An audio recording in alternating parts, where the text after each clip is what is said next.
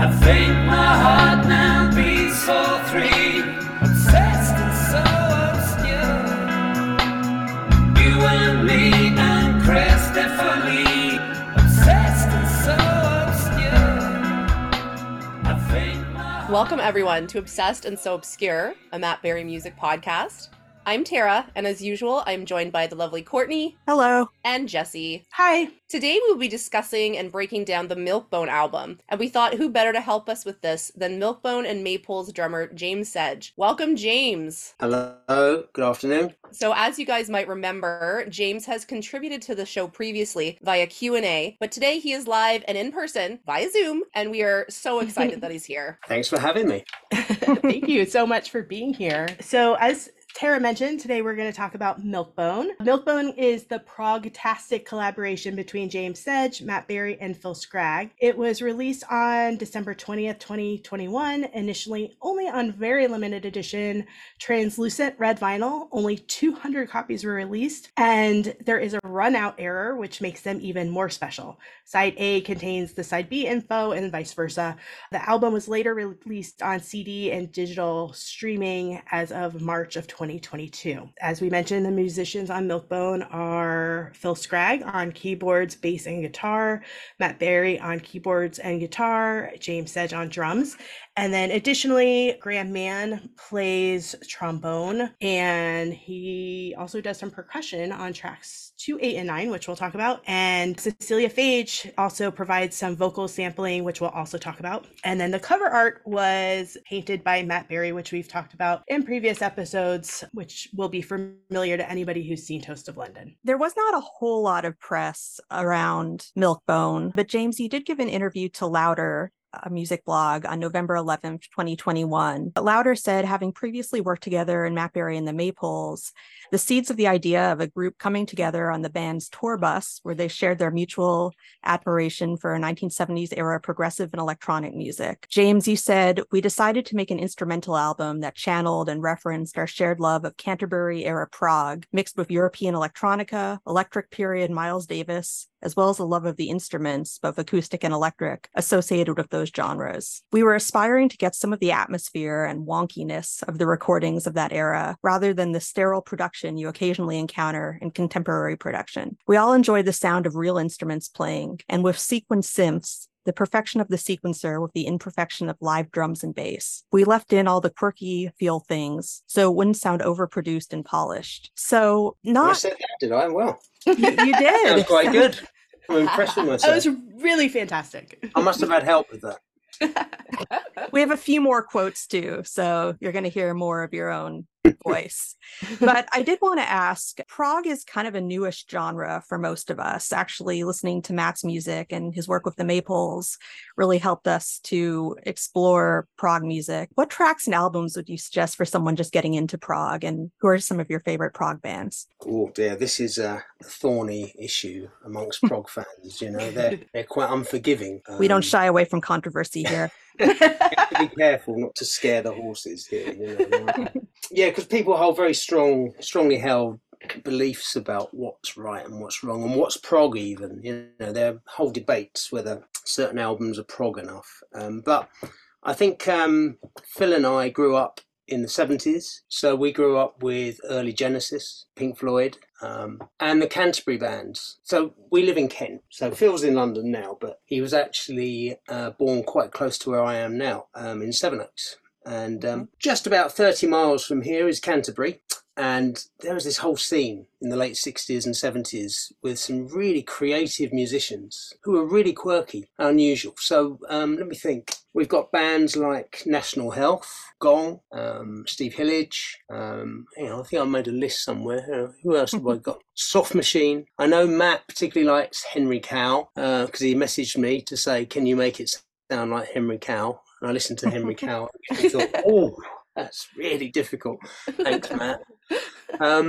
So yeah, that kind of 70s Canterbury, late 60s thing. Caravan is another band you should listen to. Okay. It's certainly quirky. Some of the lyrics are a bit based on mythology. A lot of them are public school boys. You know, they're classically trained people that rebelled. You know, they found drugs. They wanted to do something else and rebel against the system. Yeah. So yeah, there's a big scene locally here of that sort of thing. And me and Phil just have always talked about it. And so when we got the gig with Matt, sitting on the tour bus, it was just a delight because, like, do you like Mike Oldfield? Yes. Oh, great. You know, because I think Matt was used to people saying who. And then, of course, you know, we just spark off something. And when we started working on Matt's stuff, it wasn't particularly progressive. It was more folky, really. The first one I did was Kill the Wolf. Mm-hmm. And it was See it behind you there. Oh, yes. I was looking through my stuff to remind me. I was thinking, I've got this box set, and I looked it up, and I must sell it. No, I must not sell it. Yeah. You will get a lot of money for that. It was quite expensive. I was thinking, wow, okay. So, yeah, that was our kind of prog beginnings. So, you know, when we did Matt's thing, there were always those influences. So in the studio, Matt might suggest something, like play it like Henry Cow. Or I remember him once saying, can you play this song like the drummer for Kate Bush on the first album? And I remember thinking, wow, okay. Luckily, though, I know that album really well. So it's a really good way of communicating amongst musicians, because how on earth would you describe that to another musician? True. I don't think you have the vocabulary to do it, actually. But as soon as you can say, make it more like this musician, everything opens up. So we got on really well recording that way. So the Milkbone album was inevitable. How far back do these conversations stretch? How long has this album been kind of percolating? Oh, well, the album was really kind of accidental. The conversations about the band started in 2010, really, on the first tour bus, where Andy Vickery got me into the band. And then suddenly I thought, oh, this is home. This is great. You know, it's really nice people, great music. And Matt was very entertaining to be on tour with. I'm sure. He was, I remember, this is pre-Toast. I remember him doing the Toast voice a lot as we just drive along the motorway. And I didn't realise that he was actually practising. So he'd read out the road signs. My God. And it was immediately hilarious. So we were all just creased up laughing as he would just read things out randomly in the voice. You were the test audience. Course, yeah. We didn't know, right. you know, what was going to happen with that. So we started chatting about these sort of bands and our love of Jean-Michel Jarre and synthesizers, and it all kind of goes hand in hand, doesn't it? That, you know, Jean-Michel Jarre is a very kind of, back in the 70s, it was very hands-on. It wasn't just all computerized, because it couldn't be then. Right. So there's lots of little glitchy things and imperfections, and that's what we all seem to like. You know, Matt really doesn't like things too perfect. Right. Yeah. And it's interesting to hear what his notes are for you too, because, you know, not reading music, not writing music, obviously not really drumming much. It's interesting to see how he relayed notes to you of what he wanted. That's always something that we're kind of like, well, how does he do that exactly? So that's interesting to say, okay, this is kind of the sound that I'm going for. Can you make it sound like this? Yeah, and I got some demos over the years. Kill the Wolf, there were demos where it was kind of roughly programmed drums. Sometimes Matt played some drums, I think. And, you know, I think he's a frustrated drummer. But it's the one thing that he hasn't got time to get good enough. You know, everything else he can do. Right. You know, I always encouraged him as much as I could. Like, go, keep going, keep practicing, thinking I'm going to do myself out of a job here. That's all right. I don't mind. Now, because of COVID restrictions, because of when this album was recorded, it was recorded remotely with the three of you file sharing from your respective studios. You told Louder, the music came together surprisingly quickly, with ideas flowing between the three of us right from the start. There was a lot of freedom to improvise and change direction. Tracks would be sent back and forth with ideas added or subtracted. Occasionally, the contribution of one of us would be a complete surprise and take the music in a completely new direction. So how did you build off each other's ideas while you were recording separately? Yeah, it was an interesting way of doing it, because obviously we had to do it that way, but we'd never record. I mean, most of the music world hadn't done that before. And there were unintended or unexpected consequences of recording separately, where you haven't got them in your ear suggesting things, but then you haven't got them in your ear kind of guiding you in a way that you may not want to go. So I had complete freedom really. I would get a rough recording. I can play you some, actually. That'd be great. And then I could play whatever I felt. And then I didn't have the fear of... In the studio, musicians get terrible fear of failure. Terrible. You know, like the red light goes on, so to speak, the recording light, and people tense up. And I tell you what, we all play it safe in the studio, because you don't want to spend the time trying something ridiculous and everyone, what do you do that for? It's like, I don't know, I just thought I could try. I never did it. So I was on my own, and it was weird. It was a very weird atmosphere because my town was empty. And I remember the first day walking through the town, and the shops are boarded up, and it's like, I remember thinking, are we all going to die? You know, it was pretty heavy. And I think we've all got a collective amnesia now. Right. I've spoken to a number of people where did that really happen? It was so surreal. It really was. Few months. It really was. And for me, I've got a dodgy immune system.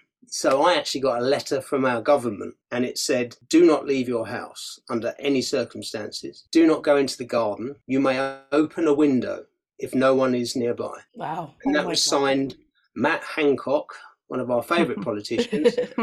And it was a bit of a shock for me because, 2 weeks earlier, I'd been out on the road playing gigs and doing stuff. And I get this letter saying, you might die if you actually meet anyone. So that was a bit of a scare. Mm-hmm. I would imagine. I walked down to my music school that I run with my partner, Julie. And it's just strange. It was like the Marie Celeste. I went in and there were half-drunk cups of coffee in the rooms and just no one around. And I thought, well, look, I shouldn't leave my house, but I'm going to. I'm going to go in here and start playing some drums because there's a studio here that I've built and I've never really used.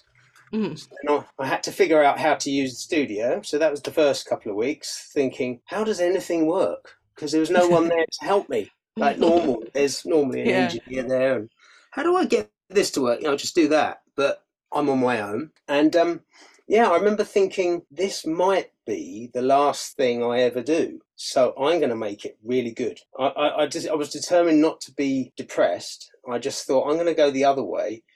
And it brought out a wave of creativity where I thought, right, if I'm going to go, I'm going to leave this and it's going to be good. That's so powerful. It really is. It really was quite something at the time where every day I went in, I felt like I was risking myself just leaving the house. So I would kind of scuttle down the road, crossing the road if anyone was nearby, and they would cross the road awkwardly. And then, I'd find my way into the studio. Right, okay. The heating had failed, and so I was sitting there. It was really cold. I was playing in gloves, and I was thinking, right, come on, play hard, get warm. And then Matt and Phil started working on these demos, and it was all completely by accident. Phil said, I might be doing something with Matt. I said, right, I want to be involved. I'll play drums. Let me play drums. And they said, well, look, have this first track. I think our first track we did was Canterbury. How long did you have the studio set up and not using it?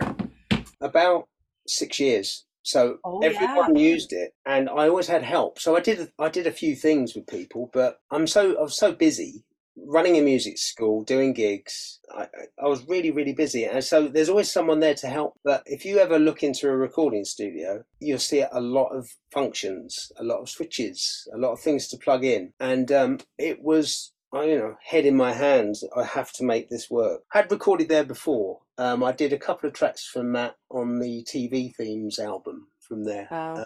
I did the Rainbow and the Liverbirds track. Yeah. And I don't know how I did it. I mean, I think I had help. I had Phil on the phone going, plug this in here, Okay. And there's Matt saying, I need it by tonight, 6 o'clock. And I'm like, Oh, God. Got to get No pressure. Got to get it done. So I covered the drum kit in tea towels, kind of 1970s Ringo style. I wanted, and I managed to record them, but I'd never done it on my own. And there's just me in a room thinking, how do I make this work? So it was weird. It's a positive thing, really. It's taught me how to do it. Yeah. I took control back. A lot of people had positivity from a really bad situation, and it sounds like that's something positive that happened to you. You finally learned the stuff.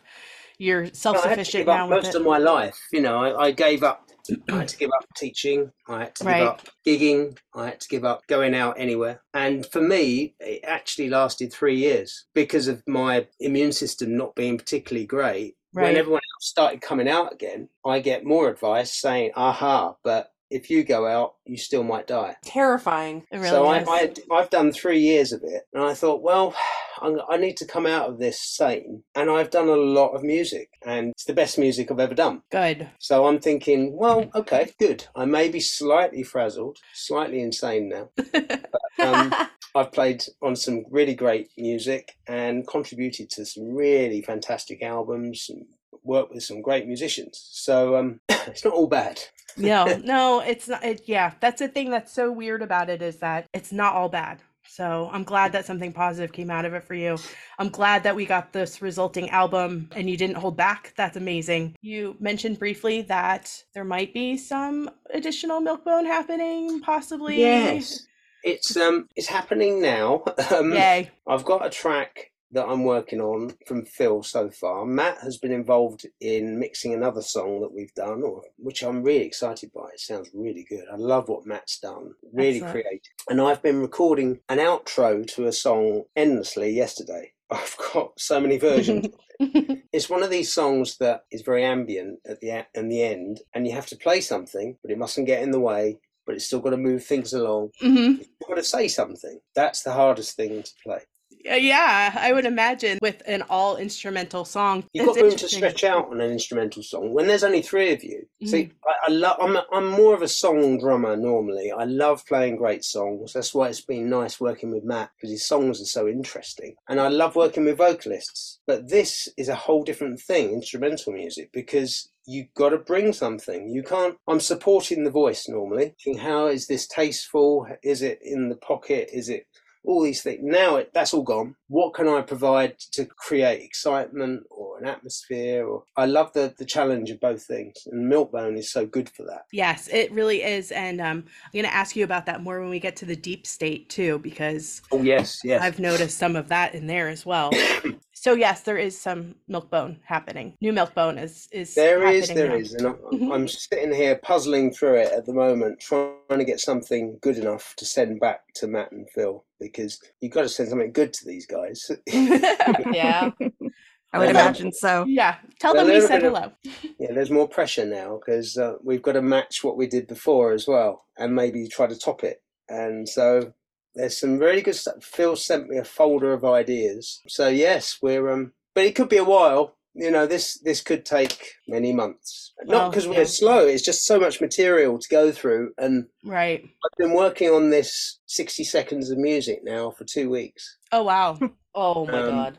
Find the right thing. Yeah. And it's really challenging in a good way. You know, so for me now, I can listen to it today and think, I know what, I've missed something. Then I've got to go back down to the studio, do it again, bring it back here, sit here. And then, because I can't seem to do it in the studio, I need to be away where I'm not playing and listen to it in a different environment, and then I can hear it properly. Oh, okay. That's interesting. Yeah, that's just my thing. I don't think Right. everyone else does that. But No, when you're it's playing drums, it's quite a challenge because, you know, I envy, you know, Phil playing bass, for instance, because he can sit there and he's right next to his computer and he can play bass and listen back and everything is with drums. Right. I've got 16 mics and, you know, it's all got to be mixed down, and then, you know, everything has to be EQ'd. Because drums sound terrible in a recording until you've really worked on them, because you've got to cut out all the frequencies of the room and everything. I've been learning quite a lot about doing this. So yeah, it's quite a challenge to produce yourself on drums. I can see why a lot of people don't do it. interesting. I enjoy Yeah. the challenge. Well, very interesting. Good to hear that Milkbone is in progress. Oh Be yes. crazy to think that we're talking to you about this Milkbone while you're working on Volume 2 or whatever it'll be called. That's really exciting. So we'll look back. Milkbone ear. Yeah. So should we jump into our track by track breakdown? Let's do it. All right. Okay. Track number 1 is Canterbury. It starts off with like a heartbeat type rhythm and it goes into a building repetitive melody before a climactic opening. I think it's a really good intro song because it sort of hints at everything that'll be highlighted throughout the album. And even though like the last minute 15, there's a really good mellow jazz vibe that you'll hear that same jazziness later on as well. You said that Canterbury might be the first track that you recorded? I think it was actually. Phil sent me a demo. Let's see if I can find it here. I really stuck. This is what I find interesting actually, because I haven't heard this in a couple of years. I stuck really close to Phil's initial idea. Sometimes I want to change it and no, I want to do my thing. But Phil really came up with something nice. And I thought, I'm going to really hang in there with this. So this is the demo. And you might be mistaken. You might think it's the original version. But let's play a little bit.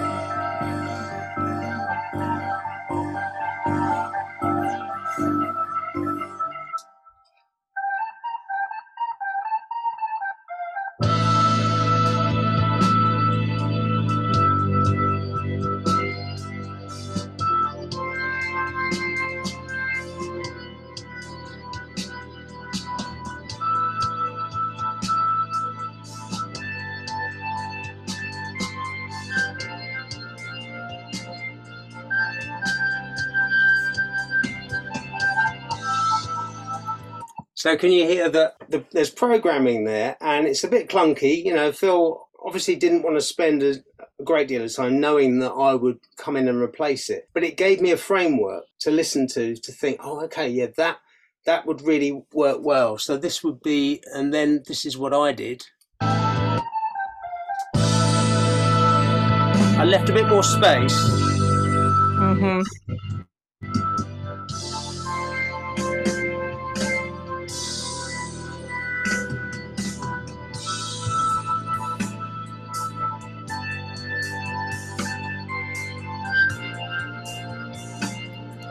So what I did, I thought I'd leave the intro with some big crashes and some big dramatic fills, quite slow. You don't want anything too fast. But you could hear that Phil really gave me the framework of what to play. And I was really happy to stick to that. And then on the outro, the whole thing gets really bouncy with the trombone coming in. Mm-hmm. Right. And I just wanted to really accentuate the feel of the bounce. And even though it's quite progressive, you know, people sometimes think progressive means a lot of notes. It doesn't really. It's just it's an attitude as much as anything. You know, I wanted it to just work as a piece of music and not imprint myself too much on the first track. Yeah. So that was Canterbury. That's incredible that was a demo. It really is so complete sounding. But yeah, and then the things that you added to it really. The final version sounds a lot warmer to me. Mm-hmm. Like you mentioned that the original was a drum machine. Like you definitely hear that kind of human warmth, sort of like you discussed in that interview. Just that slight bit of, I don't want to say imperfect because technically it's virtuosic, but it's not as mechanical. Yeah, and a lot of modern music is played on the grid. So, you know, there will be a grid of notes on your recording software. So, you know, I'm looking at one now, actually, and I can see all the lines that can be 16th notes, 8th notes, 32nd notes, lots of lines. And what happens in modern productions is that you can quantize real audio now. You never used to be able to do this. You could only quantize digital music, but now my drums can be quantized. So you just press a button and then everything goes zoop, and it's exactly perfect. And that sounds, to me and to Matt and to Phil, dreadful. And that's the problem I have with some modern music, where I just kind of go to sleep because there's never going to be a moment where I think, oh, that was a good bit. Mm-hmm. I like when the bass player came in a bit. You know, I was listening to, you know, an example, right? I was listening to The Faces do Stay With Me. It came up on my feed. I listened to it. The drummer, Kenny Jones, goes to the outro a whole 4 bars early. Oh, God.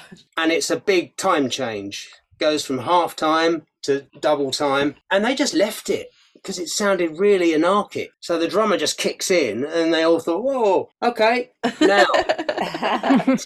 I love that. I love that. That's the wonkiness of it, but that's what makes it interesting to your ear. It's very dangerous to, you know, for us, because it's very hard to let it go. You know, for instance, someone like Tom Waits, his stuff from Swordfish Trombones and Rain Dogs era is really wonky. Yes. It's all over the place. It's out of tune, it's out of time. It sounds like genius. But yes. So how does he make that? If I play out of time, I sound like a bad player. But Tom Waits plays out of time. It sounds like, oh yeah, he really means to play out of time. I don't know how you do it. But that's what we tried to work on this. So stuff was not done to the grid.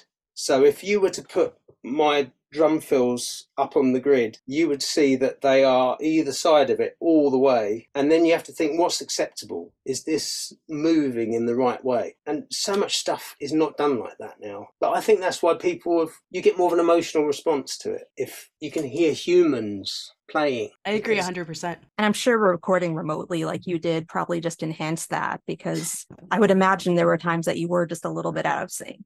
And oh yeah. There's a few versions where I listened back yesterday thinking, wow, I can see why I didn't send them that one. That was all. But what you do, it's a bit like sculpting where, like the first few chisel marks are not going to be the finished thing. You've got to find what you want. And so I can sometimes, like what I've been recording yesterday for Milkbone 2, there's 20 versions of something and each one just moves on into another area. Yes, that will work. That fits better with that. Phil does a fantastic bass solo, really beautiful playing. And I'm just trying to catch the end of some of the notes. But I needed to make all the mistakes. Mm-hmm. But only I probably need to hear them, because they're not really mistakes. It's just you got to find it. You find the truth of the track. And so Canterbury was perhaps an easier one, really, because I just knew what to play on that one. There was 2 or 3 takes and then it's like, bang, there you go. Got it. Yeah. I love it's a good place to start. Definitely. Something I wrote in my notes listening to this was it feels like an overture. It's kind of a statement of purpose, which is something I've mentioned over and over as we've done these episodes in Max Music. There's always this starting track that just feels like an overture for what's to come, which totally makes sense given his love of like Jesus Christ Superstar. And we always did an intro for, I was just it's so weird, talking to you today, and literally it's like this appeared out of nowhere as a pile of papers and just sticking out. I recognized this handwriting and I thought, oh, it's a set list from and we always have this the Witch intro, so this would be about 2014 tour, and so we always did an overture on every tour. So we would construct elements of all the songs in the rehearsal studio, and then everyone would get some sort of exposure to the song in advance. And then when the song happens, it feels like an old friend coming back. So, oh yeah, I've heard that. Because most people didn't know Matt's material back here. We were playing small venues. We were playing to probably 300 seaters, and most people thought that they were going to see a comedy show. Mm-hmm. Right. And, that was a real challenge. Matt was funny with the audience, but not overly funny, It's not jokes. So I think the overture was a really good idea to introduce them. And it was amazing watching their faces, because these overtures were really complex and interesting, and they would just stand there looking at us. What? This wasn't what I was expecting. I like it. Garth Marenghi, they're thinking, what is going on? So it's a good point about Canterbury. I think it had to go first. Mm-hmm. There's nowhere else on the album it could go. No. It's strange, isn't it? Sometimes you move things around. And it is strange. And it's also a good lesson that tracks listings are set by the artist for a reason. Like we're used to listening to things in shuffle so often now because it's so easy. Yeah. But you kind of lose something sometimes, not always, but in an album like this and in an instrumental album, you definitely can. And this would be a good reason. It's very subtly an overture. But it sets you up, doesn't it, for the rest of the album? Mm-hmm. And I often say to my students about their listening habits and listening to whole albums. It's so hard to not skip, because we all make our minds up so quickly, me included, but I try not to, because the stuff I remember, for instance, buying when I was about 12, someone said, you've got to buy Dark Side of the Moon, it's the best album ever, and I'm thinking, oh okay, all right, I'll go and buy it. And I saved up, bought the record as it was then. I didn't like it. I sat at home thinking, well, I'd been listening to ELO and ABBA, which I still like, but nothing wrong with either. As well you should. Right. This is the first step somewhere else, perhaps, And I sat there and thought, oh, I've spent $3.99 on this. I don't really like it. So the next day I thought, I'll play it again. You know, by the fifth play, something kind of starts to happen. And you think, this is actually really exciting. By the 10th play, it becomes, you know, you find your way in. So, you know, you owe it to the music, if you love music, to give it a really good chance of the whole album. Dark Side of the Moon needs to be heard. Yes. You know, it doesn't work. You know, Great Gig in the Sky needs to happen where it happens. Mm-hmm. Yeah. And we always think of side A and side B. The end of side A needs to be Great Gig in the Sky. So, you know, I that's what we wanted for Milkbone too. It had to be side A and side B when we were programming. Yeah, forgive my ranting. It's just, you know, it's one of my bugbears about music and listening fully to the music. Yeah, I No, agree, and that's something 100%. Jesse and I were just talking about the other day. We both have Spotify accounts. We both love to find new music via Spotify, but you do, as you're saying, lose that cohesive album. And something that I wrote over and over in my notes on this is juxtaposition. There's these stark juxtapositions within songs, between songs, this great sense of contrast. This album does that so well. Yeah, we spent a lot of time programming the album. So particularly me and Phil were doing versions and recording it as an album and sending it to each other, saying, what do you think of this? Oh, I hadn't thought of putting that there. Yeah, maybe we could put that third. And it took a bit of toing and froing, and it was really enjoyable, but really challenging, thinking it needs... But if you just heard Canterbury on its own, say you're on a shuffle on Spotify, and you think, oh, that's quite nice. You haven't heard the album. Right. You know, it's if you stop there, great, but that's the introduction. Right. I hope people do that more. I mean, there's an older audience that grew up with that, and the younger people, some of them get it. Yeah. That's really something we've tried to do just with this podcast, is talk about the albums, how the albums flow, and each song kind of speaks to the others. We're all very, very big proponents of that. Absolutely. Yeah. You could watch a scene of The Godfather and think that's a really good scene, but you know, what about the bits either side of it that tells you what to feel about that scene? If I miss the first 3 minutes of a film, I can't watch it. You know. No, I'm the same way. So, moving on to the next track, yeah, is Leaving Hawksville. This song really kind of a technical show off. It's pounding. It's got those guitar and synth lines kind of unraveling on the top.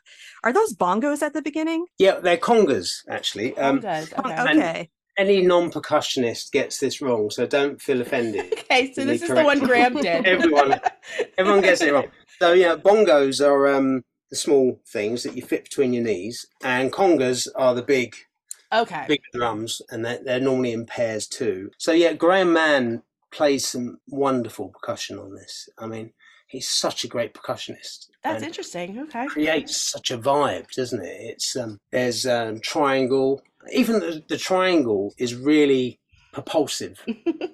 You know, it's like, oh yeah, I really like that. And it's all done live in real time.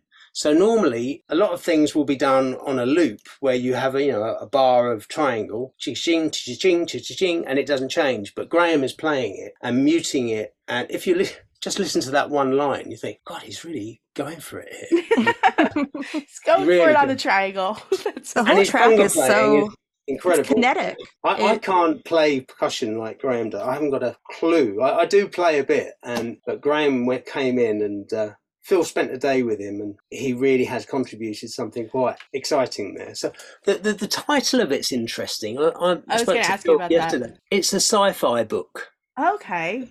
And by Robert Silverberg. And I just looked it up and it looks really interesting. I must read it. Phil's an avid reader, so such a great evocative title. Mm-hmm. The thing with instrumental music is, what do you call something? You haven't got a lyric to... Right.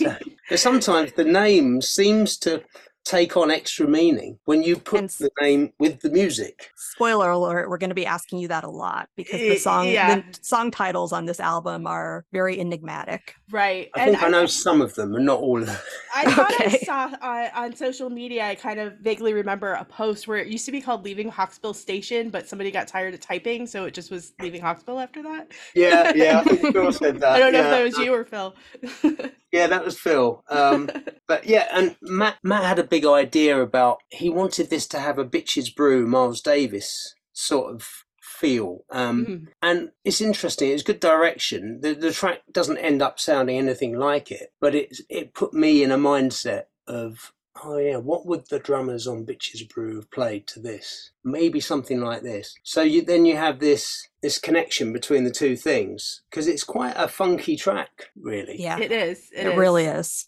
But I didn't want to play anything funky particularly. I wanted to play something with a bit more edge. I don't know if I've got I've got a demo here. This is what Phil sent me. This is all programmed.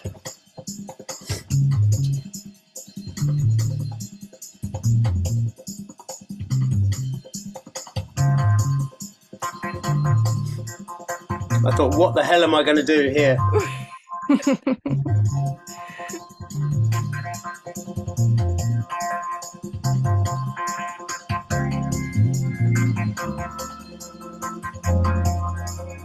So that was that was very, very dense, complex. Mm-hmm. So Phil set up a percussion loop and just left it on. And I thought, wow, there's so much stuff here already. I'm not sure. But this is what I actually tracked to. So this is the version without all the percussion. And this, again, you put yourself in my shoes. What would you play?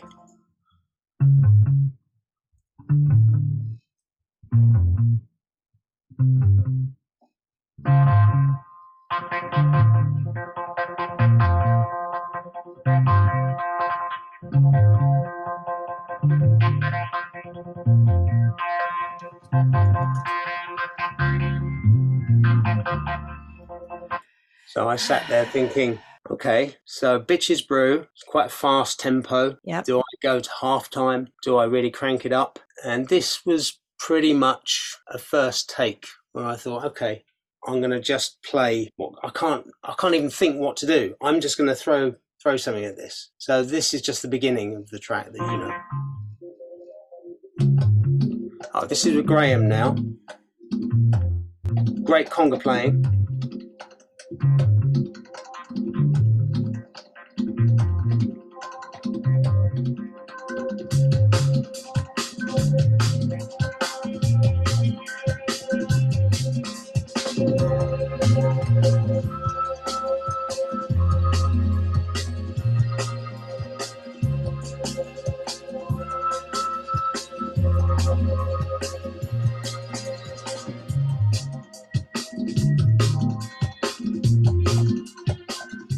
It's amazing. So, yeah, I'm just going to really is. Be fairly brutal with it. I'm going to hit hard, leave some space, because it could have been more of a dancey thing. I could have put a 4 on the floor bass drum, more disco-y, I was going to say, that demo sounded very disco, and the end result does not sound disco at all. I thought, no, we don't want that. And if I was just listening to it there, Phil put some wonderful EBow guitar on that. So the EBow is a great little device that you fit over the string, and it vibrates the string infinitely. Okay. So you get a pure note.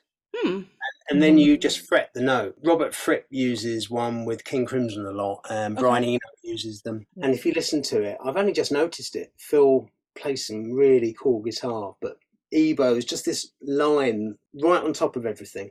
So what's interesting is hearing the original version with all that space, and then what Phil puts on is genius. It really is. Yes. There's a lot tucked into this one track. It's really frenetic, and it's also got a futuristic quality. I don't know, in the first demo, it sounds futuristic, but in a throwback way, in an old school way, which made it sound like disco, but with it completed, it just has like a kind of a futuristic quality about it too. It's so interesting to hear how the beginning stages and how they came to be. That's really I'm always cool. interested in that stuff. If people release the demos, I want to listen to them. I want to hear, because I can imagine the process. Yeah.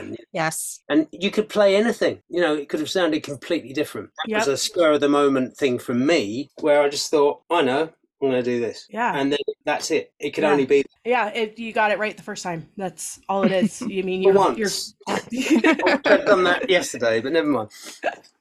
No, that's one thing too I really appreciated about Matt, is that he's not afraid to release his demos in different ways, No. because it really is so interesting to hear how things came to be and what they started off at, what they ended up at. It's really cool to kind of get a peek behind the curtain. And you hear some of that later in the album. We'll get to it, but there's a couple of tracks that we saw. I guess it was the Blue Elephant was released first, but definitely it's kind of different takes on the same melody line. And Yeah, we'll get to that. You hear that in minute, practice. So Leaving Hawksbill leads into Toys Hill, which is the shortest track on the album. This might be kind of an esoteric reference. Maybe this speaks to what I'm into, but hearing this, it sounds like opening credits to an Italian horror film. That's what immediately came to mind for me. Yeah. It's atmospheric, it's evocative. The only criticism I have is that it sounds like a tease. I want to hear this whole song. Yeah, it's I so want to hear short. it longer.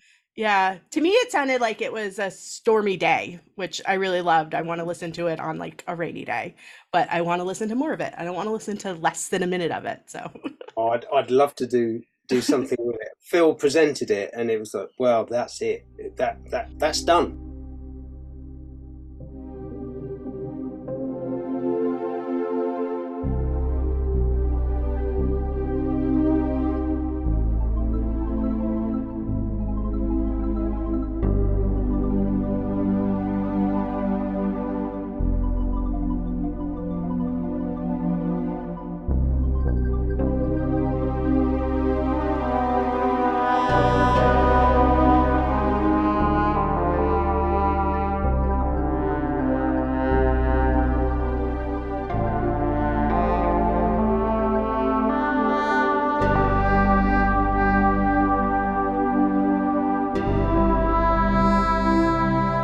Toys Hill is actually a place near here in Kent. It's a very high viewpoint, and it's really close to where Phil was brought up, and it's about 20 minutes from here. So it's quite a famous local place. So it's really nice to get the Kent reference. So people from this area of Kent go, oh yes, I've been there. That's really interesting. Yeah, I would have had no idea. So that's good. No. Now everybody knows. Yes, Very cool. and I didn't do anything. I thought, no, there's nothing. Sometimes you've got to know when not to play, and just keep out. That's beautiful. Leave it. Yeah. It's definitely a synth workout. Yeah, This one. Yeah. Yeah, it's incredible. I just love it. It's so beautiful. Yep. it really is. Did you have anything? I don't want to. Oh no, that was it. Automatic Foot. Yeah. Moving on to Yes. Automatic Foot. As we discussed, this is the first of the sister tracks from the Blue Elephant, entitled The Blue Elephant. And I think when we did the Blue Elephant episode, that was our last episode, I think I described this as one half carnival music and one half acid trip.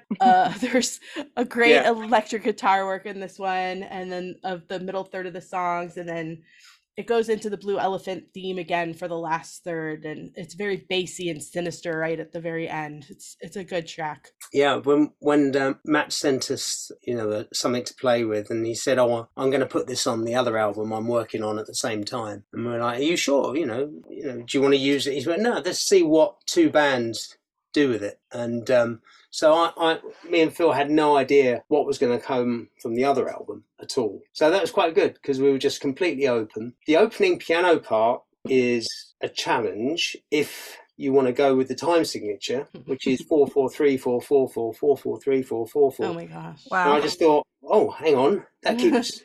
If you listen to it one way, it sounds really smooth.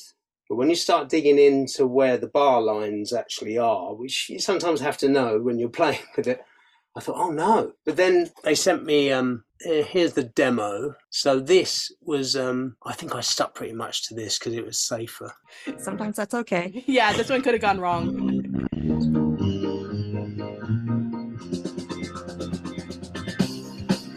So this is program drums.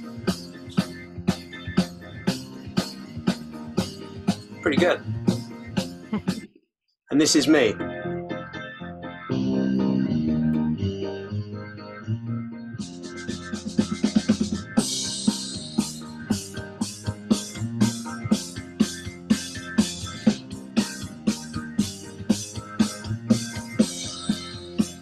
So mine's looser. Yeah, a little more reverb. It's a looser. It sounds a lot warmer, but Yeah. this isn't like, it needs the drums obviously to move it along, but it's not like a drum centric track. No. So I just think what you Help did, it along. Yeah, I think what you did with moving it along, but not focusing, not making the drums front and center was really what it needed.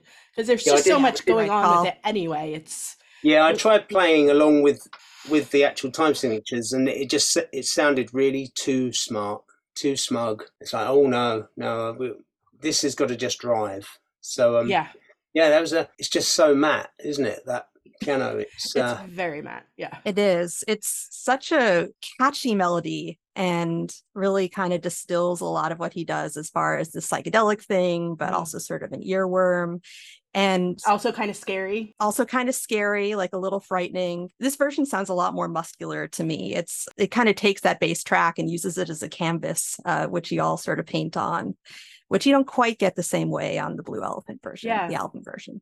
I agree with that. That's a good description. I think there was another section. Let's see what I think I prepared something. I can't remember what I prepared. Let's have a quick listen to the demo.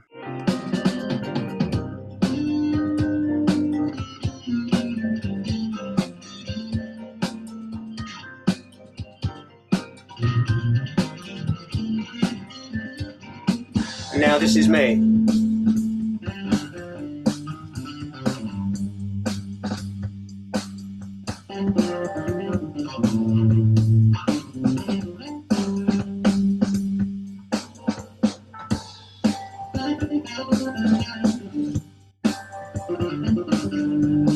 Great bass playing from Phil. So good. So Yes. good. Quite often the etiquette will be, don't play over the solo. You know, there's the soloist playing, so you just support the soloist. But Phil really likes it if I kind of go for it and try to spark off ideas. But it's strange because we're not in the room together. It has to all happen separately. So sometimes I would send him some drums and then it would come back with a new bass line that kind of works with what I did. A lot of the musicians I've worked with recently say working with some live drums on the demos is so great because it's a bit of a luxury that you can't always have. And it kind of steers the song or the tune in a different way. So, yeah, I could really let rip on that. And I'm listening to his demo, very offbeat drums, very angular. So I wanted to keep that, but keep it really loose and swinging as well. Yeah. Very much enjoyed playing that one. It sounds like you're just complimenting each other, but you're both very much doing your own thing, which just makes it so interesting to listen to. I think it helps that we've played together for so long. Sure. It's been, what's it been now? Nearly 25 years. So I kind of know what's coming and he knows what's coming. So we second guess each other telepathically. And sometimes live it is quite something where we both hit the same figure and look at each other. What did you just played that together and never done this before? It's really special. That's really cool. Phil is actually partly family member of mine as well, unexpectedly. Oh, yeah? My partner has an extended family and I used to see them every Christmas and talk to the granddad about music, and he'd always say, oh, my son plays music. Oh yeah, and everyone says that to me, music teacher, drummer. Oh, my son plays music. Really? Oh, good. I am actually really pleased, but I do hear a lot. I used to play guitar. So anyway, I listened to some of it and it was really good. And then, over the years, kept going, and I was doing these gigs with Phil, and then one Christmas I went there and said to the guy, I'm just working with this great new bass player. It's so exciting. I don't know why I said it to him because it's a bit specialised to talk to someone's granddad about that. And he said, oh, what's his name? I said, oh, Phil. And he said, oh, my son's name's Phil. Oh my gosh. I said, oh, really? And we carried on chatting, and then he just said, what's his other name? I said, Scrag. He said, yeah, that's my name. That's so crazy. What are the The odds? whole room just stopped. You're That's talking about so Phil. crazy. But yeah, I'm working with Phil. So, I mean, the odds on that are so Right. extraordinarily high. Minuscule. That is so crazy. I love stories like that. They give you goosebumps. Like, whoa. It does.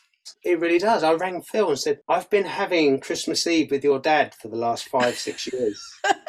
What? What do you mean? No, I've been with your dad. That is so funny. So yeah, so we have a bond, and working with him musically is just a dream. And, combining it with Matt, so I feel very, very lucky. Yeah, that's really we're lucky crazy. to hear it. You're going to get sick of this question, but we're going to keep asking it. The song title on this one, Automatic Foot. Yeah. Especially this one, yeah. I did ask Phil yesterday, and he said, I don't know. I think he can't remember. He started to say something garbled about it and then said, I don't know. I just made it up. So there's no deep meaning on that one. Such Word a great association. name. I know it's actually part of the sewing machine. And I said, is it anything to do with the sewing machine? He said, no, I don't know what you're talking about. So it's like, okay, it's not that. But he just came up with that name, and it had to be. It's such a great name. No deeper meaning, and the one that we're like, there's got to be meaning behind this. No, nothing on that one. That's so funny. Do we have anything else on Automatic Foot? Just that it's a great song. It's honestly one of my favorite on the albums. The Blue Elephant is one of my favorite albums, and it's just so cool to hear this kind of expansion on it. It was also interesting because I know Phil mentioned that these both came out at the same time, but I don't think he ever got into details about how it was used on this album. And it's interesting to know that Matt knew that he was going to be using it on something else, but also wanted to have it on this. It wasn't just a demo that he was working on. It was kind of like he already had an intention for it. Yeah, I was a bit nervous because I really liked what we did. And I thought, what if the other album will take priority and we're not allowed to use it? But Matt said, it's fine, I can do what I like with it. So, Acid Jazz isn't going to tell me what to do with my music. No, we get to do what we like. So, yeah. All right. So, Milkbone, the title track. I think I love this one so much. This one always reminds me, it has that real 70s throwback vibe. And now more recently listening to KPM with Matt's coming album, it gives me Alan Hawkshaw vibes because it's got that like 70s cop show kind of womp womp kind of feel. And there's a shift in mood about a minute 15 in. It gets a little melancholy. Yeah. And then the drums are really highlighted around the 2-minute mark, some spacey sounding synth in the background. And then it gets more ominous with about 40 seconds left and circles back to that opening 70s cop show feel. So this is just, there's so much happening in this one and it's really upbeat and I love it. Oh, it's so interesting to hear you say that because I spoke to Phil yesterday and I said, what was your vibe? He said, Matt said it has to be a 70s cop show vibe. Shut up! Seriously. That's written it in my notes here.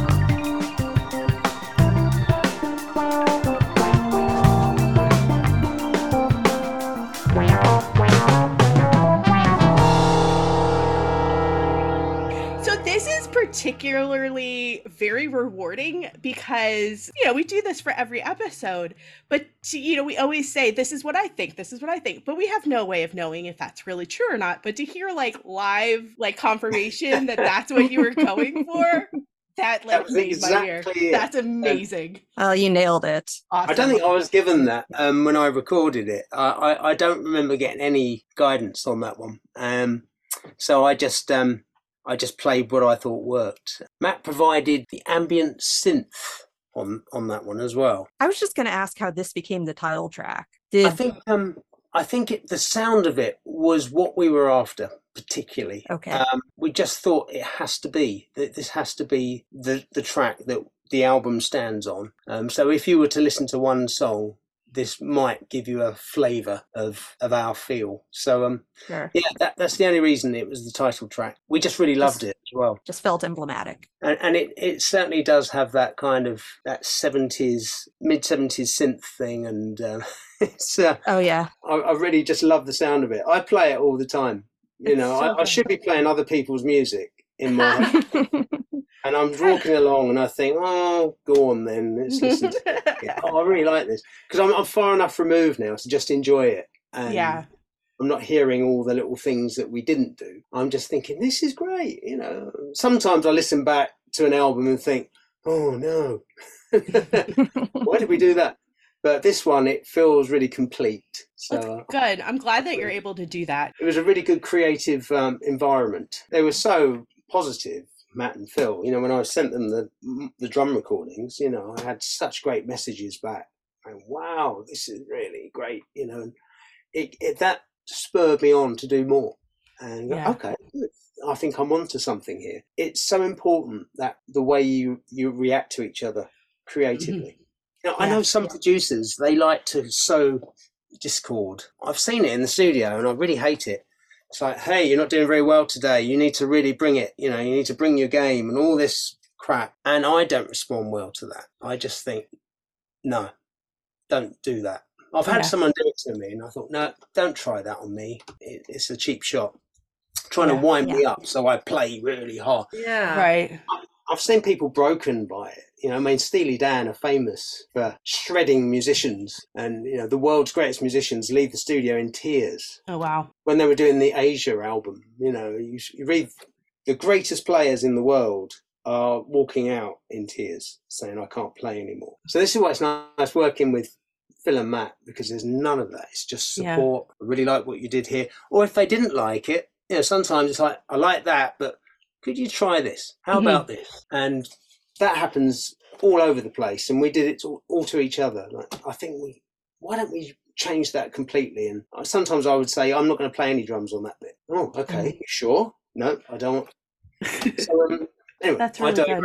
I was just going to say, it is interesting, though, how Matt does have that need for control, but that's not at all present on this album. It's a true collaboration. Yeah. I think he liked the fact that it wasn't his name. He was really adamant that this was not a Matt Berry album. This needed to be Phil's album primarily, and it is Phil's album. Phil wrote 90% of it, and Matt was just the catalyst. He was great. You know, he would encourage us. He would come up with the right thing at the right time to move it along, you know, and sometimes you'd have a month where nothing happens and then Matt would message us going, why don't we do this?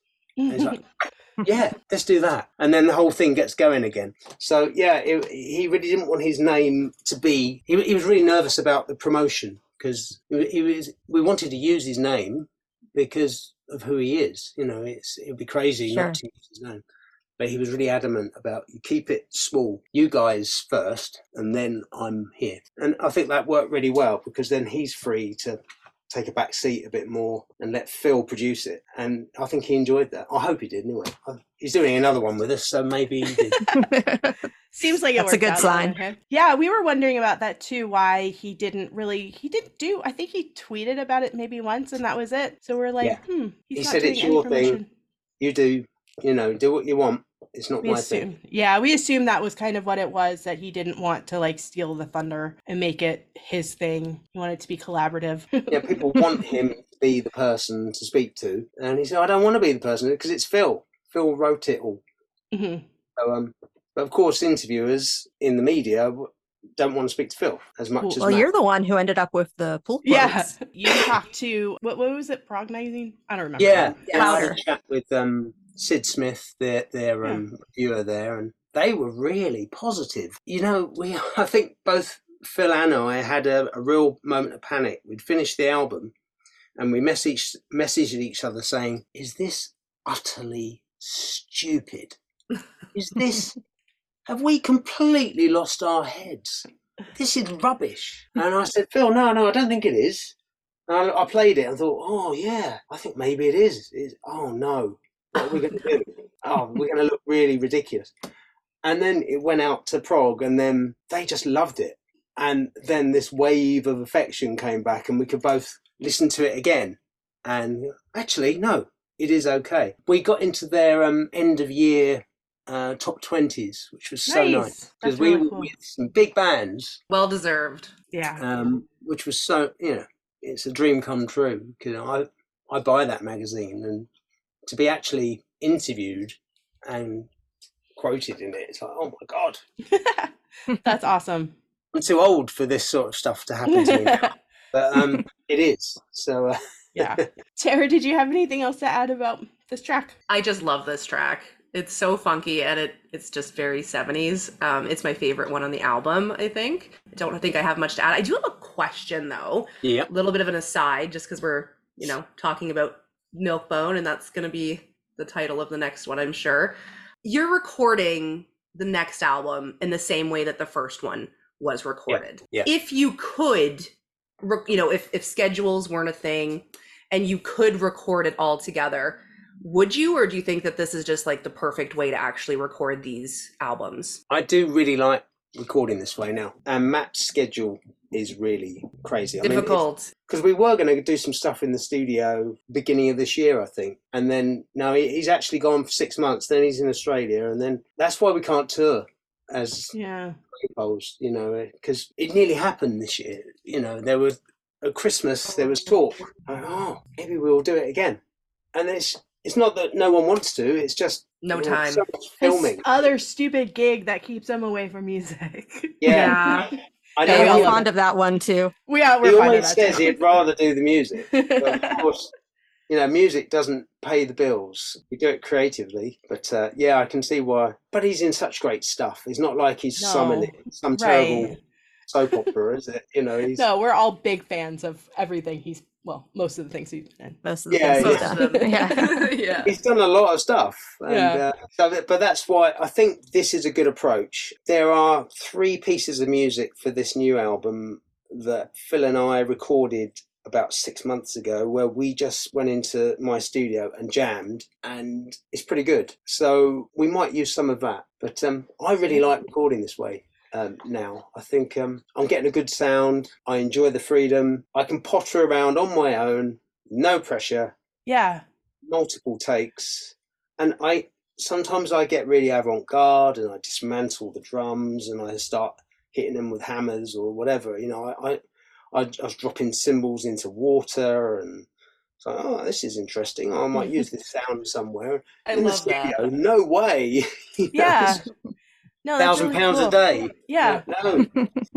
That's really cool. Interesting and maybe that's exactly what this album needs. It needs everybody to be creative separately and to add things that way. I mean, not all albums are going to be this way, but that's what Milkbone is. So that's really Yes, I think we'll do it again. So we've gotten to the last track on side 1, which is 2 sequences. This is the other song that's kind of a sister version of what's on the Blue Elephant. This is I thought, a more frantic version of Safe Passage. And similarly to Automatic Foot, it kind of uses that existing melody line, and I'm not sure which came first, but it uses that melody line as a playground to really build on a template for these kind of wild instrumentals, whirling synths. This one sounded like the most improvised song on the album to my ears. Yeah, 2 sequences was a very interesting origin, where Phil and Matt sent each other some music totally randomly, and it just happened to be at the same tempo in the same key, and Phil just put the 2 together. It's completely different tracks. They weren't meant to go together, and he just lined them up, and that's what you hear, and that's why it's called 2 sequences. okay. Makes sense. And it's pretty frantic. Shall I play you a little bit of my demo that I got sent? So Yes, please. Yes. Please do. Have a listen.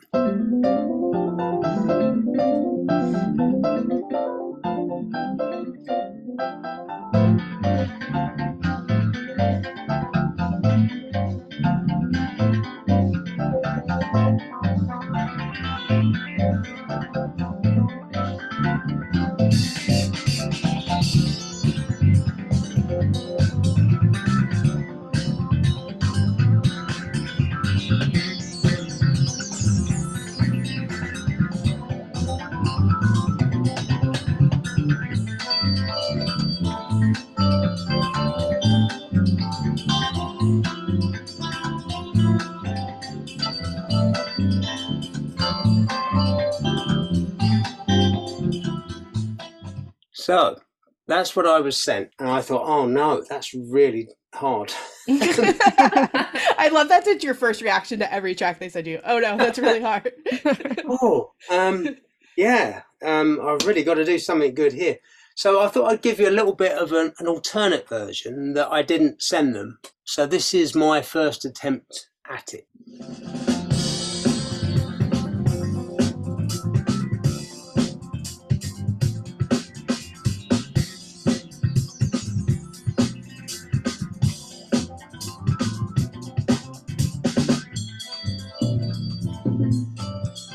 So I still did this weird drum pattern that he had on his demo.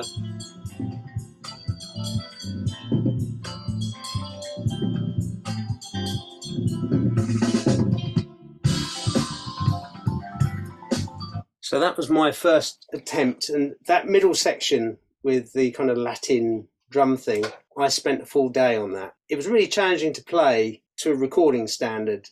It's kind of a jazzy thing that John Coltrane and Love Supreme, Elvin Jones, the drummer, would play that pattern. So it's quite famous amongst drummers as a Latin pattern. And I've always known it, and then suddenly I had to play it, and I thought, oh no, that's really hard. So I spent a day working. I just remember getting up and down and up and down, up and down. But in the end, we decided to scrap that, which I was almost pleased about after I'd spent ages getting it right. So this is what happened in the end.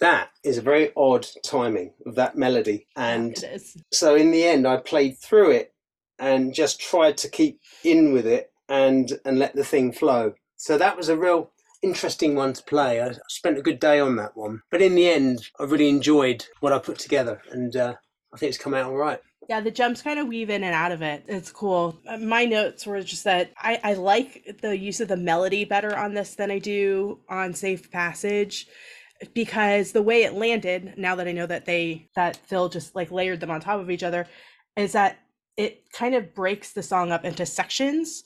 So the first section is really synth heavy, and then it gets much jazzier with the horns in the second.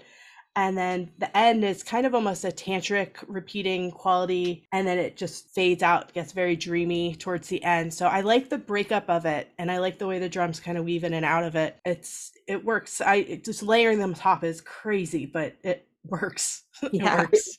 I mean, all these pieces had to have a story and multiple sections and atmospheres contained within, and it's really interesting. You have to really go with the feelings, the gut feeling about what are these notes making me feel like, and it really is so much fun to put something together, because when you play a song, you get your verse and chorus, and then you do the verse again, and then you figure out your parts and you stick to them. But this is much more fluid, and you can just catch certain sections, and that was a good one.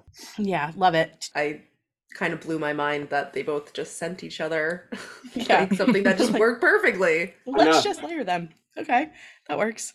So speaking of Yeah. songs that like tell a story and give a mood, I don't know if this is the story that it's meant to portray, but Bleak's Strategy, to me, it's like two songs in one. I hear the drums are very punchy and energetic, but the music is sort of droning and almost sounds grumpy to me. There's some intermittent brightness, and then it ultimately fades out softly. But this song overall, it makes me picture somebody having a really bad day, just walking down the street, hands in their pockets, rain cloud following them, but like everybody around them is going along with their normal day, not having a bad day, not knowing what this poor dude's going through. But I don't know, that's just what it makes me think of. That's like the picture it paints in my head. No idea if that makes any sense to anybody except me. Interesting view. Yeah. Let me have a listen. Hang on. I'm just thinking, Apparently it was just me. doesn't really sound like that. Hang on.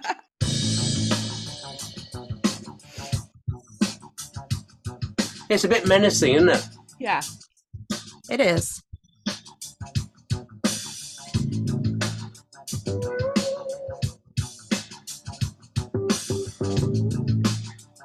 Yeah, interestingly, we called that initially Phil and Percy, after Phil Collins and Percy Jones. Okay. Oh, Phil's fretless bass playing is just extraordinary on that. He's hitting harmonics, and it's got depth, and I just thought it's just.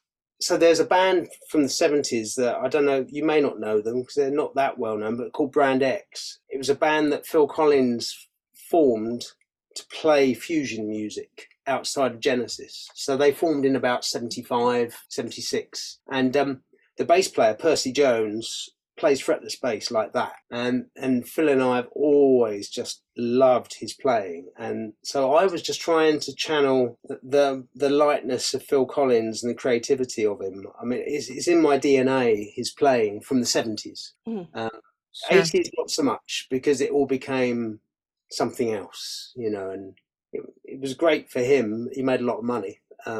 But musically, it kind of changed. So yeah, I wanted to give it that Phil Collins thing, and Phil's bass playing on that is quite something. I'll tell you what's interesting is it's called Bleak Strategy, and it's a bit of a wordplay on a set of cards by Brian Eno called Oblique Strategies. I don't know if you've heard of them. Okay. I had to have a set. And what it is, lots of music, Bowie used these with Eno when he was working on Low and Heroes. You pick a card when you're stuck in the studio or when you're writing. So everyone's arguing, no one can decide what to do. You randomly pick a card and there's an instruction. First card I pick, abandon normal instruments. Oh. Okay. It's a helpful when you're a drummer. I love it. Yeah. Yeah. Okay, right, we get rid of that. I'm going to get a dustbin in Yeah. hammers. So he used these with Bowie and with U2, and me and Phil have always been a fan of that approach. There's some great instructions. Yeah, let's see another one. What to increase, what to reduce. Okay. Tidy up.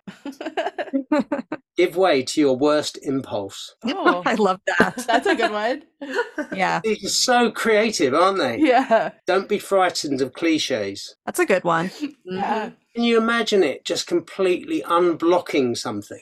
You know, you're all, the most important thing is the thing most easily forgotten.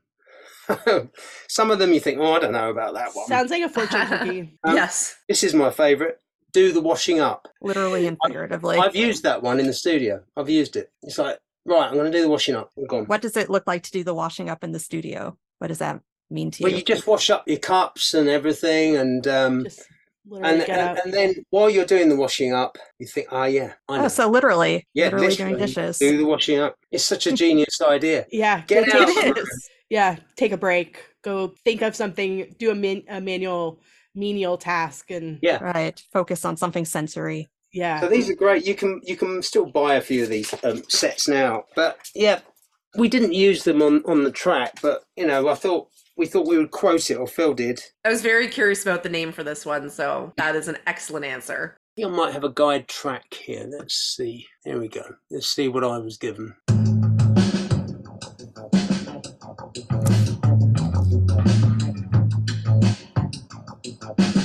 No fretless bass. So we got Matt's sequence. This was Matt's idea.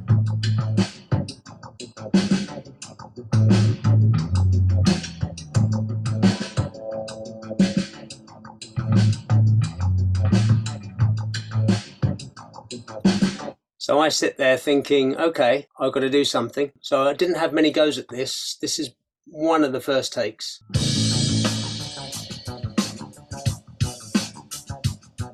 And then Phil added the fretless bass afterwards, after me.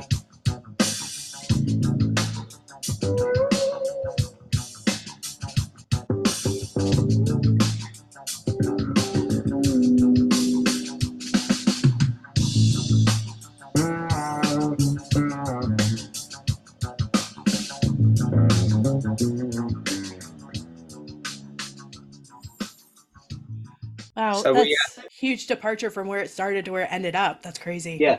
But it's Yeah, so cool to hear that evolution. Yeah. It's, you know, on another day, we'd have all played something different from that sequence part that Matt sent us. But that's what we just said, something Percy Jones and Phil Collins would play. Okay, I know. And it's only a feeling, because you don't actually end up copying them. There's no phrase that they actually ever played. But it's just a mindset of what's the kind of thing they might have done. Yeah. And sometimes that's enough to set you thinking and take you somewhere, because you've got infinite choice, haven't you? Well, kind of. You've got a tempo, but really you could play a lot of things over that. Yeah. It's so interesting because I didn't get at all what Jesse got, but to me, this track sounds really paranoid. It's like, Yeah. which makes the title totally fit, but it's got that kind of like persistent ticking rhythm and synth in the background. And it just sounds like racing thoughts to me. I don't know if that Yeah. was the brief, but that's what I got. Yeah, I think you're right. It's really interesting to hear what you guys think because I find it hard to separate out of the actual playing of it. So to hear what you hear is like, oh yeah, it does sound like that. Yeah. So the next track is Soft Weed. I might be completely off base, but at times during the track, it almost sounds like you're hitting something hollow. Are you using just a regular drum kit, or were you kind of using something crazy? It could be something Graham Mann is playing. Okay. Specifically around the 1 minute mark, it just sounds a little hollow. He is credited with percussion on that one. Yeah. Oh, okay. All right, I'll start with the demo and you'll hear what I got. Graham with a triangle again. Is that what that is?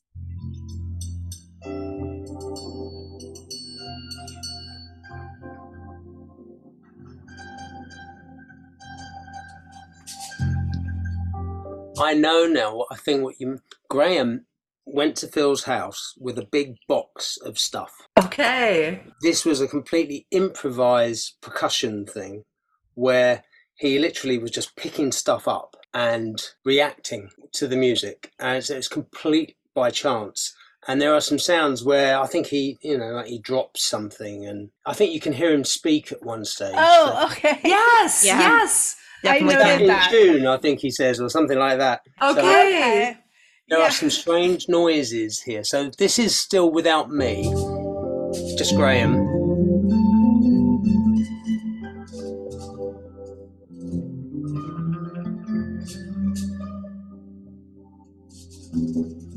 That's a cabassa.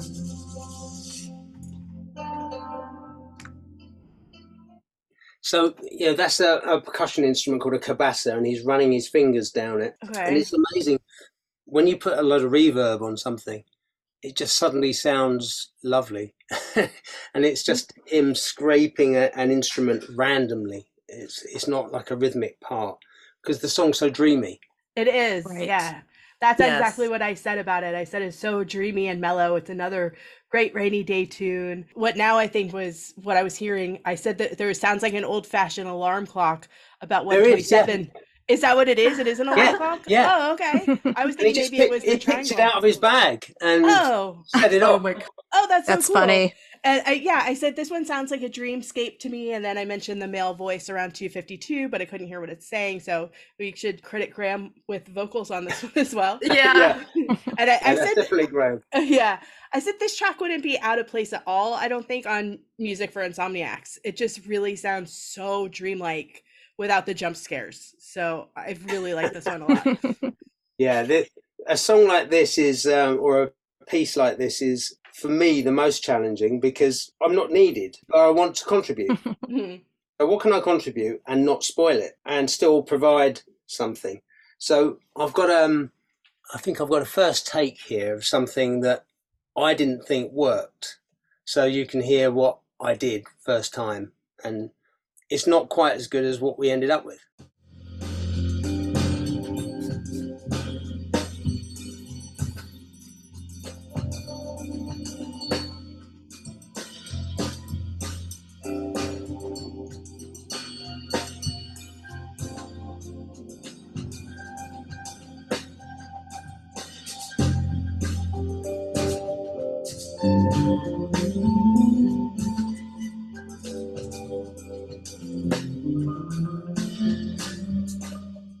Slightly too busy, and I was just trying to find a line. So then in the end I just thought I've got to bring it back more.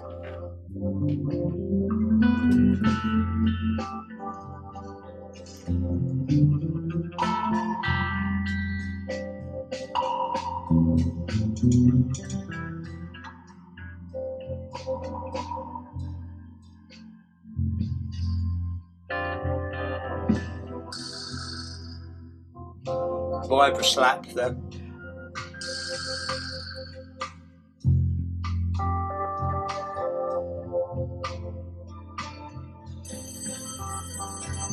Alarm clock.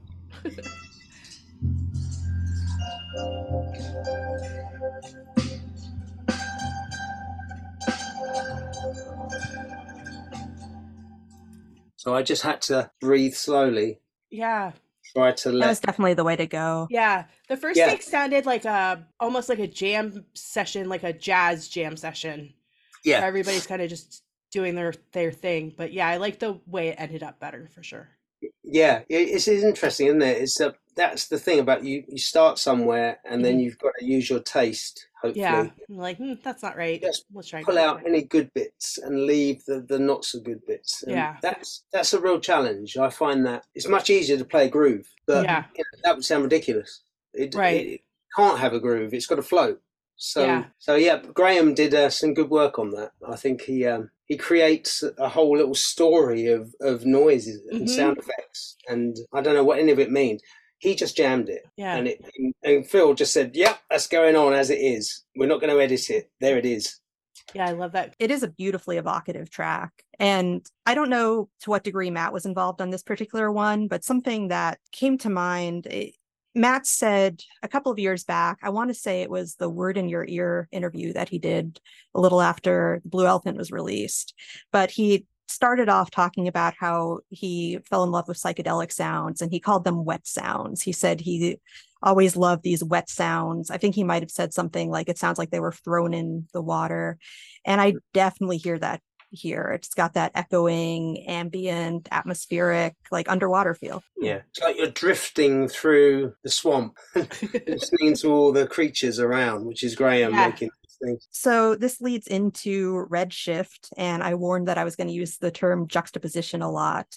And this is definitely a juxtaposition. Drums are front and center, so I'd love to hear about that. The synths break in around 52 seconds, and it sounds like this is just everyone having fun, kind of showing off what they can do. It's got more of those retro funk vibes, more of those KPM vibes to my ears. And the end, around the end, around 250, you hear these, I think they're called space synth sounds. I always think of them as synth squiggles, but Matt would kill me for saying that. They remind me of rockets taking off. So It's just like a fun, virtuosic, just kind of a show-off track, but in the best possible way. That's so funny because I said this like the same thing, that it's got that 70s funky sound, but this one, like the drums are the star of the show for sure. And that there's just so much happening that it sounds chaotic, but like at the same time that definitely sounds like it was the intention of the track. Like what you said, like everybody's having fun with it, doing their thing. Yeah, I think I kind of accidentally, on purpose, but accidentally did 2 drum solos, not on purpose really. So there was a section where it drops, and I thought, oh, that'd be it, because I was playing it live as one take, and I thought, oh, yeah, I think I need to do something here. And then the next bit I'd forgotten is a definite solo section with some stops. And I was like, oh no, I've just done it. I'll do another one, right? And Matt and Phil liked it, and it's like, okay, well, I've done 2 solos. It's far too much. It's silly. I shouldn't do 2 solos. I should do 1. But we thought, okay, and this was a real interest. Oh yeah, the original title of this was Matt's. It's a slightly obscene title. Shocking. Oh, Yeah. dude, He called it tell. very English, very British. He called it Arse Hunter. Oh my god. So for all my files, I looked it up. I'm thinking, where is this song? Oh God, it's Arse Hunter, of course. What does that even mean? Because I don't know. It just sounds slightly rude. It does. He's had some funny ideas. He had a set of names for the band, and I really can't read some of them out for legal reasons. Oh. There was 10 names, and I think I remember falling on the floor laughing. They were so hilarious. They were so outrageous that it's like, oh, you can't say that. You can't even send that as a message. That I'm going to have to delete this message. We can't have it. But you can't do this to us. Yeah, I know, I really can't share it. So, one of the nicer names, he wants to call it the album and the band Cream Cheese. Okay. We said no. One-Eyed Mountain was another one that nearly got used. Squelch was a name that we didn't. Squelch. Because it is kind of a squelchy album, isn't it? I kind of love that. Yeah. It's got a squelchy Milkbone thing. too. Squelch. Maybe I might see if I can persuade them. But the other names could actually cause a kind of international incident. So I can't say them. I just looked them back up. I went back through my WhatsApp thinking there was some funny. Oh my God, I can't believe he said that.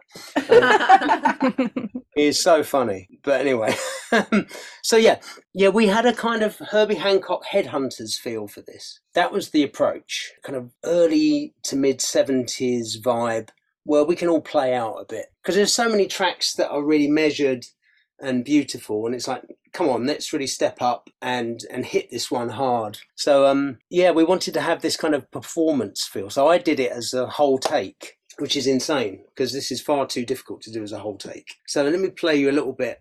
Here's the demo that I got. So you can hear a Herbie Hancock thing here on this wah-wah.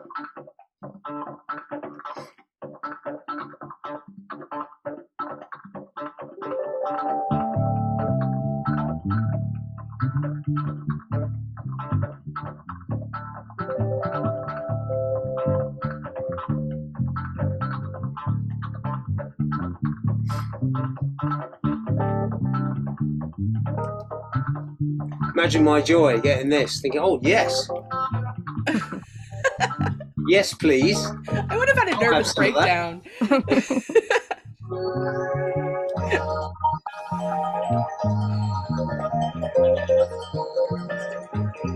So that's the thing that I actually tracked to. Here's an alternate take then. So as I said, I do 2 ridiculous drum solos. I don't do drum solos. It's not in my repertoire, really. I'm a kind of groovy sort of player, not a show-offy solo-y. But I thought, okay, I need to step up here and do something. So this is my first take. Let's see what comes out.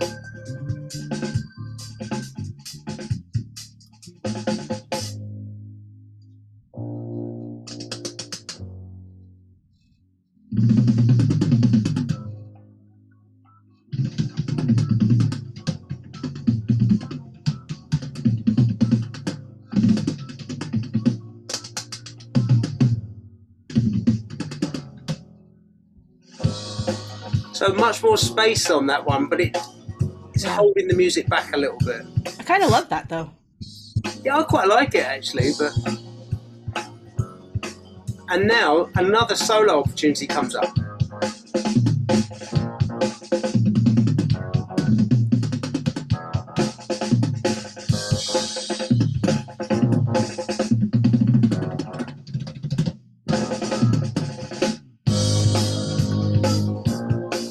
So that was my first take through. Thinking, I really love that. No, that's maybe I thought maybe I could send them that, but I should have another pass at it, and see what comes out. So this is what I ended up with. Slightly better EQ now. Oh yeah, you'll hear one thing here where I was really pleased with the take, and I accidentally hit a cymbal, and it really annoyed the hell out of me, and I could not. I tried again, thinking, no, I'll do it again. I never got it as good. So it's gone in. You'll hear me accidentally hit cymbal.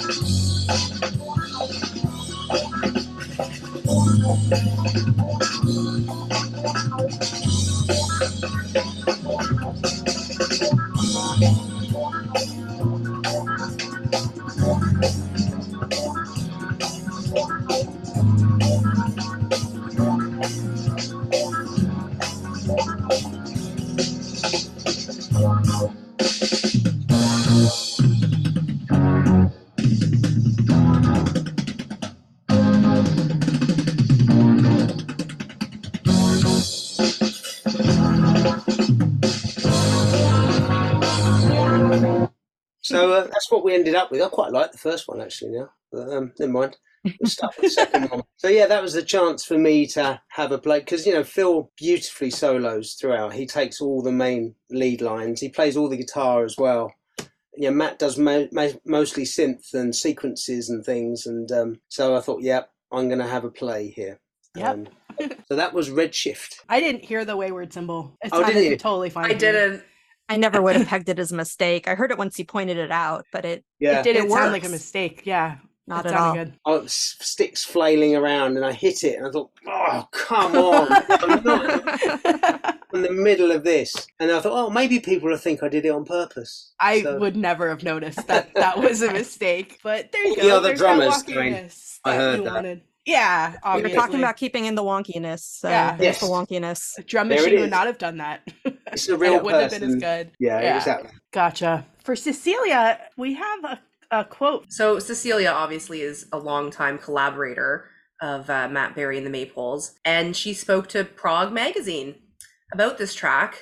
The article was titled The Perfect 10, and it was released on December 31st, 2021. And it goes on to say, the 11-track self-titled debut album even starts with a song called Canterbury. And later on side 2, they reunite with vocalist / multi-instrumentalist Cecilia Phage for a track named Cecilia. Phage reveals to Prog, I recorded a kind of live mellotron for Matt and Phil, me singing every note in the scale, which they then turned into a synthesized me.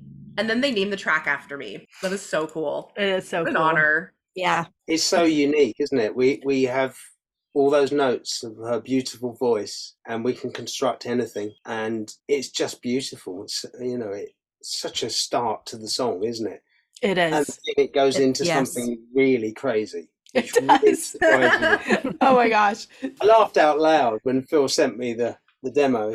I was listening to it, really thinking, this is beautiful. I don't know what. Oh my God, what's just happened? Yeah. And So I'm sorry. that's Phil's mind. That's the sound of Phil's brain. That's so funny. I called that. I said Celia Phage's synthesized vocals have a sort of spiritual, ghostly quality. And then it shifts around the 2-minute 10 mark to a part that I call the vintage video game. So this music reminds me of the original Super Mario Brothers, where they're in the underground world with the Tuttles. And it's like super ominous sounding. And then right after that, it goes back into like a mellow jazz club. And then it gets softer and softer. And then it, boom, jolts you right back into the sewers of Super Mario Brothers. And it's just like a mashup of so many different things, but it's so unique and cool. It is, isn't it? There's nothing else that I know of that sounds like that. You can't say, oh yeah, that sounds a bit like a Soft Machine track from 1970. No, it doesn't. It just sounds completely unique. I couldn't place it, and then when you said the Super Mario, I was like, oh yeah. Right? I think I've got a little bit of the demo of that one. It's right. Let's see what we got.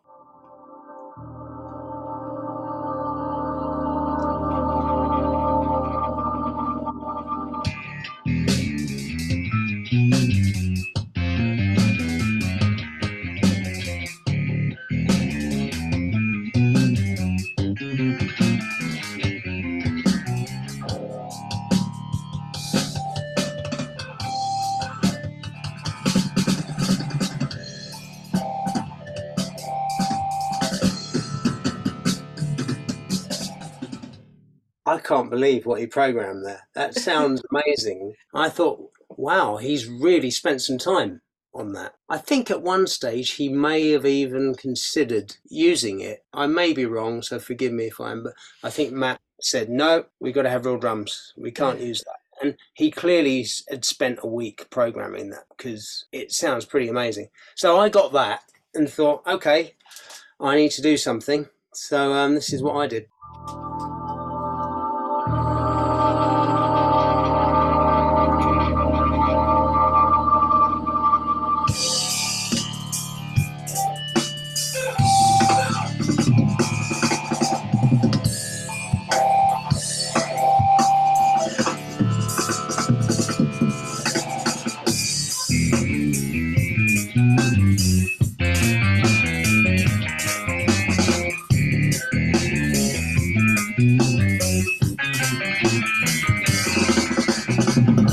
So that was me really throwing my hands at it, thinking, well, I can't copy what Phil did because that would take me a year to learn it. So I know kind of what he's hearing, so I'm going to take it a bit further and make it even more crazy. And I was influenced by a Phil Collins drum part from a Genesis song called Carpet Crawlers. So if you were to listen to what Phil Collins plays on that, you might recognise bits of what I did. But this goes a lot crazier. So yeah, amazing. By the way, we're also inspired by 10cc, I'm Not in Love, with the way that they stack those vocals on that song. Okay. And it's the same idea, really. They had it in 1975. It's incredible how they did it then, multi-track. Now that you say that, I can totally hear it. Yeah, that was a big influence on that. So we've got the Mellotron influence from the progressive things like Genesis, and then 10cc to get that vocal. So interesting. Yeah, I needed crazier drums. Yeah. Crazy. Yeah.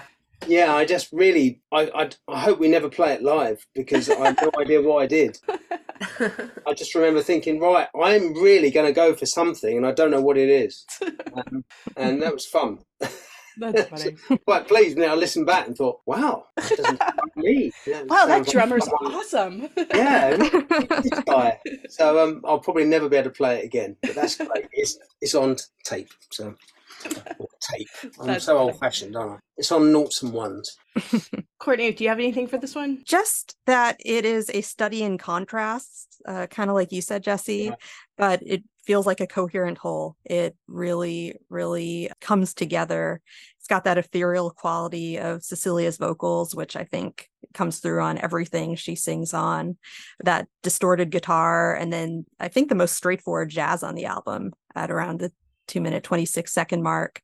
So it's just these shifts, like I said, juxtaposition again, there it is again, but it just flows. It's a really cool track. All right. We are nearing the end of the album. The last track on the vinyl LP, although not on the CD and digital versions, Velvet Black. So this song starts with this beating heart sound, then adds this quiet hush percussion. It's got a trombone, Graham Mann's trombone weaving through, which gives it a really mournful quality. Washes of synths around the 2-minute mark. It's just, it fits the title. It's velvety, smooth, rich. It's got a hypnotic, meditative quality to it. And I want to ask, I thought I heard kind of a wailing vocal. This is on the instrumental version, but I thought I heard a vocal around 1 minute, 15 seconds. It might have been a synth, but I had to ask what that was, because it definitely sounded like a woman, almost a Great Gig in the Sky kind of wail. Oh, wow. I don't think there are any vocals on it at all. I thought it might be a trombone, but like part of like a trombone note, like a held note. Sure, could be it. Yeah, see if I can find it and identify it.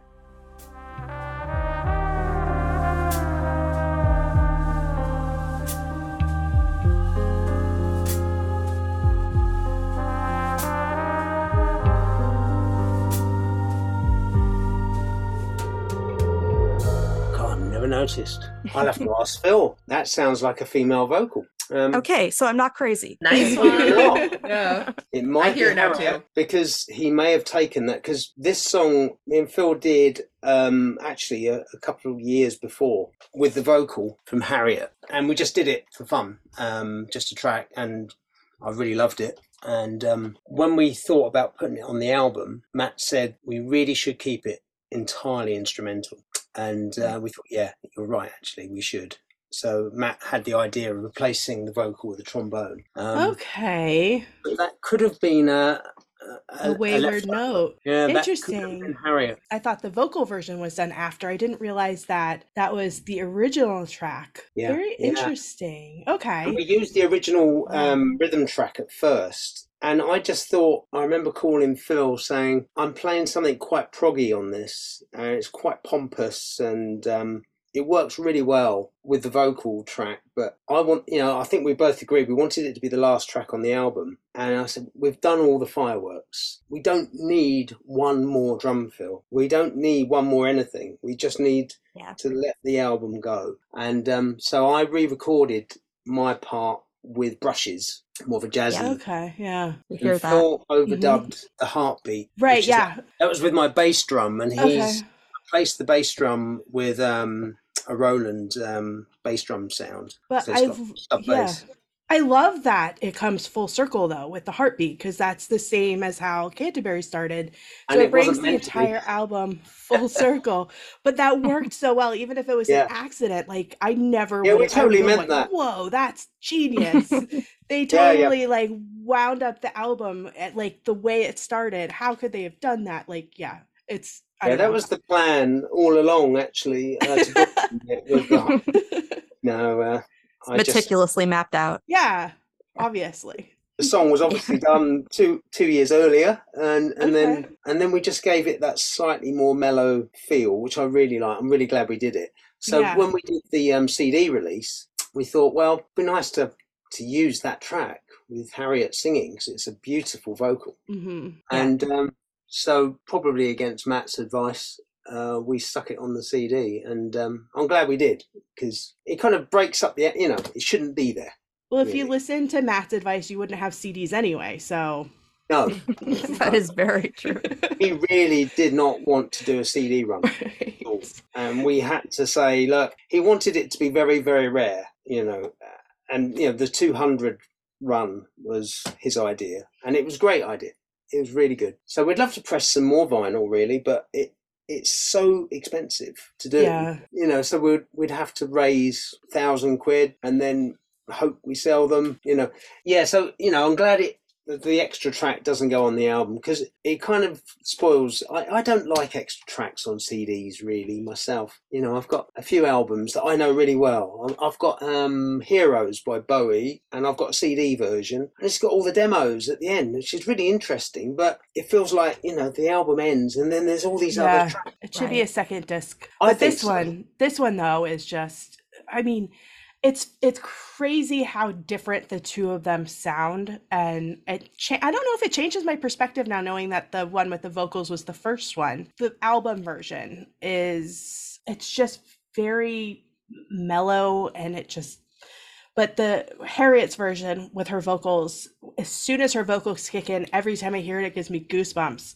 Yeah. And with the album version being very dreamlike and atmospheric, like I think this is the most atmospheric song on the album, but the vocal version is so powerful, and it just adds like so much life to it. Even though I think both versions are amazing in their own right, her version is just. I told Phil when we talked to him, and I still maintain that this one sounds like a movie score, and specifically I see opening credits for like a James Bond movie, just because. Oh yes, please. Yes, come on. No. Let's make that I'll put that happen. in the universe for you.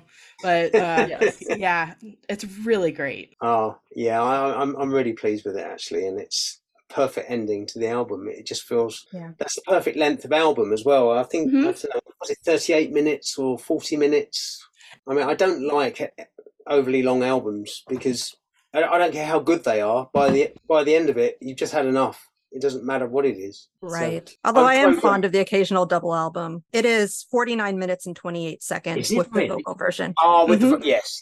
With the vocal, yeah. So more like probably 42, 43 without. Hopefully, at 40 odd minutes, sometimes you just think, oh, I'll just play that again. But when it's 60 minutes, you think, I'm glad that stopped. I need to listen to something else. Yeah, if it gets too long, sometimes it makes your ears feel like they're going to start to bleed, and then you're like, I need a break. But this one really is. This one leaves you wanting more, which is really great. And that's hard to get, I think, from an instrumental album. But I want more. Looking at Spotify stats, we're back to our conversation about cherry picking songs. The plays on Velvet Black are a quarter of what the first tracks are. Which is crazy to me. Even the vocal version? I'm not sure about that one. I'll have to check with Phil. But yeah, I mean, it's really disappointing sometimes on albums where you sequence it and you put the beautiful track to finish and no one gets there. Yeah, there's no excuse on this one either. Clicked away. It's like, not too long. You can't put it first. It'd be crazy. Yeah. So you have to just trust that some people will listen. Absolutely. The people who get it will get it. Yeah, that wraps up our breakdown of Milkbone. So that was awesome. I don't think we could have done that nearly as succinctly without your input, James. So thank you so much. Edit that down a bit. So we wanted to ask you about your more current projects, like the Deep State, which is super interesting project. I have your Broken Pieces album that came out. Brilliant. So Deep State is comprised of yourself and Ralph Cardle. I listened to Misinformation Highway Part 1 and 2, and it's Wow. really cool. It's very proggy and experimental. And even though it's all instrumental, this is one, like you were talking about before, that it really does tell a story, especially when you look at the track listings. You're like, okay, yeah, I see where this is going. The intensity of it, when it gets darker and darker, culminating with the actual apocalypse. And if I understood the timeline of when this was released, was the Zombie Apocalypse concept album after this one? Yes, it was. Yeah. Okay, so The Dead Are Rising was the title of that one, and that one's a full instrumental, apart from breaking news briefs that come through about the events of unfolding of an actual zombie apocalypse. And there's also a really impressive graphic novel that goes with it, which is amazing. But both of those albums, Misinformation Highway and The Dead Are Rising, seem to be really tied to current political climate and COVID. And then your new album is Broken Pieces, where you're joined by Michelle Jones as a vocalist, and that one's like more traditional. The music's very atmospheric, but Michelle really adds her beautiful, soulful vocals to it. And I know this was like a personal album for her. Yeah. So how did that all come about? Because you've got the two that are like political and very different. And then you've got Broken Pieces, which is not mainstream by any means, but like more of a traditional song structure type thing. Yeah. Well, Ralph and I have known each other since 1995. And Michelle, actually, we did, quite funny to think of it now, a West End show called The Official Tribute to the Blues Brothers. Oh, cool. And it was a great gig to get because we were all very young. I must have been 26 or something. I can't believe I was 26 once. And we got this gig where we toured around Europe and the UK for a year and playing the Blues Brothers stuff. It was great. It was really good. We were playing to 2,000 people a night. We were like rock stars. We would turn up in town and there would be people wanting our autographs. I mean, come on, we're in a show. Awesome. That's Sure. Our autograph. Anyway, we did that, and we stayed in touch over the years, and we did a band after it called Wanderlust that we nearly made it in the late 90s. You know, it was close, record companies, interest, and then blah. Oh, Not quite there. So 20 odd years later, lockdown, Ralph calls me, let's do some music. Oh, okay, I haven't spoken to you in 10 years, but yeah. We're like brothers, though. Anyway, you know, so we said, right, we want to make it as progressive as possible, and there's loads of crazy stuff happening in lockdown. So we wanted to base it on this misinformation thing that's going on, and so that's how those albums happened. And we worked really fast, hard and fast. So actually, while I was recording Milkbone, I was also recording with Ralph, and it was crazy. I was getting messages from Matt and Phil and Ralph and. Lots of stuff happening. It was really good because I was in lockdown, Right. so it kept me very sane. So yeah, we did all the instrumental stuff, and we'd done quite a lot of stuff. We did the zombie thing. We originally based it on Night of the Living Dead. Okay. We had sound clips from it, and we thought we had permission to use them, and we didn't. oh The no. relatives of one of the dead actors said, hey, we've got the rights to the voice. You better stop. Like, oh, come on. Some people said they can't do that. They really can't do that. And I said, I don't want to get into litigation. Yeah. So Absolutely. Not worth it. we got a voiceover guy, changed the plot. Then the graphic novel happened with a guy called Phil Jolly, amazing artist. So by the time we'd done all that, we thought we needed a vocalist. We've done a ton of instrumental music. I'd done Milkbone. I think I haven't got another drum fill in me. I don't know what to play. Can we have a voice, please? So Michelle That makes sense. comes back. And she's had quite a journey as well with breast cancer, and her life has been quite a challenge at times. She has a great life as well. She's got great kids. So then Broken Pieces happened. When you see that look on my face, don't you take it for sadness, no. 'Cause I've seen many days in my life that I thought were numbered.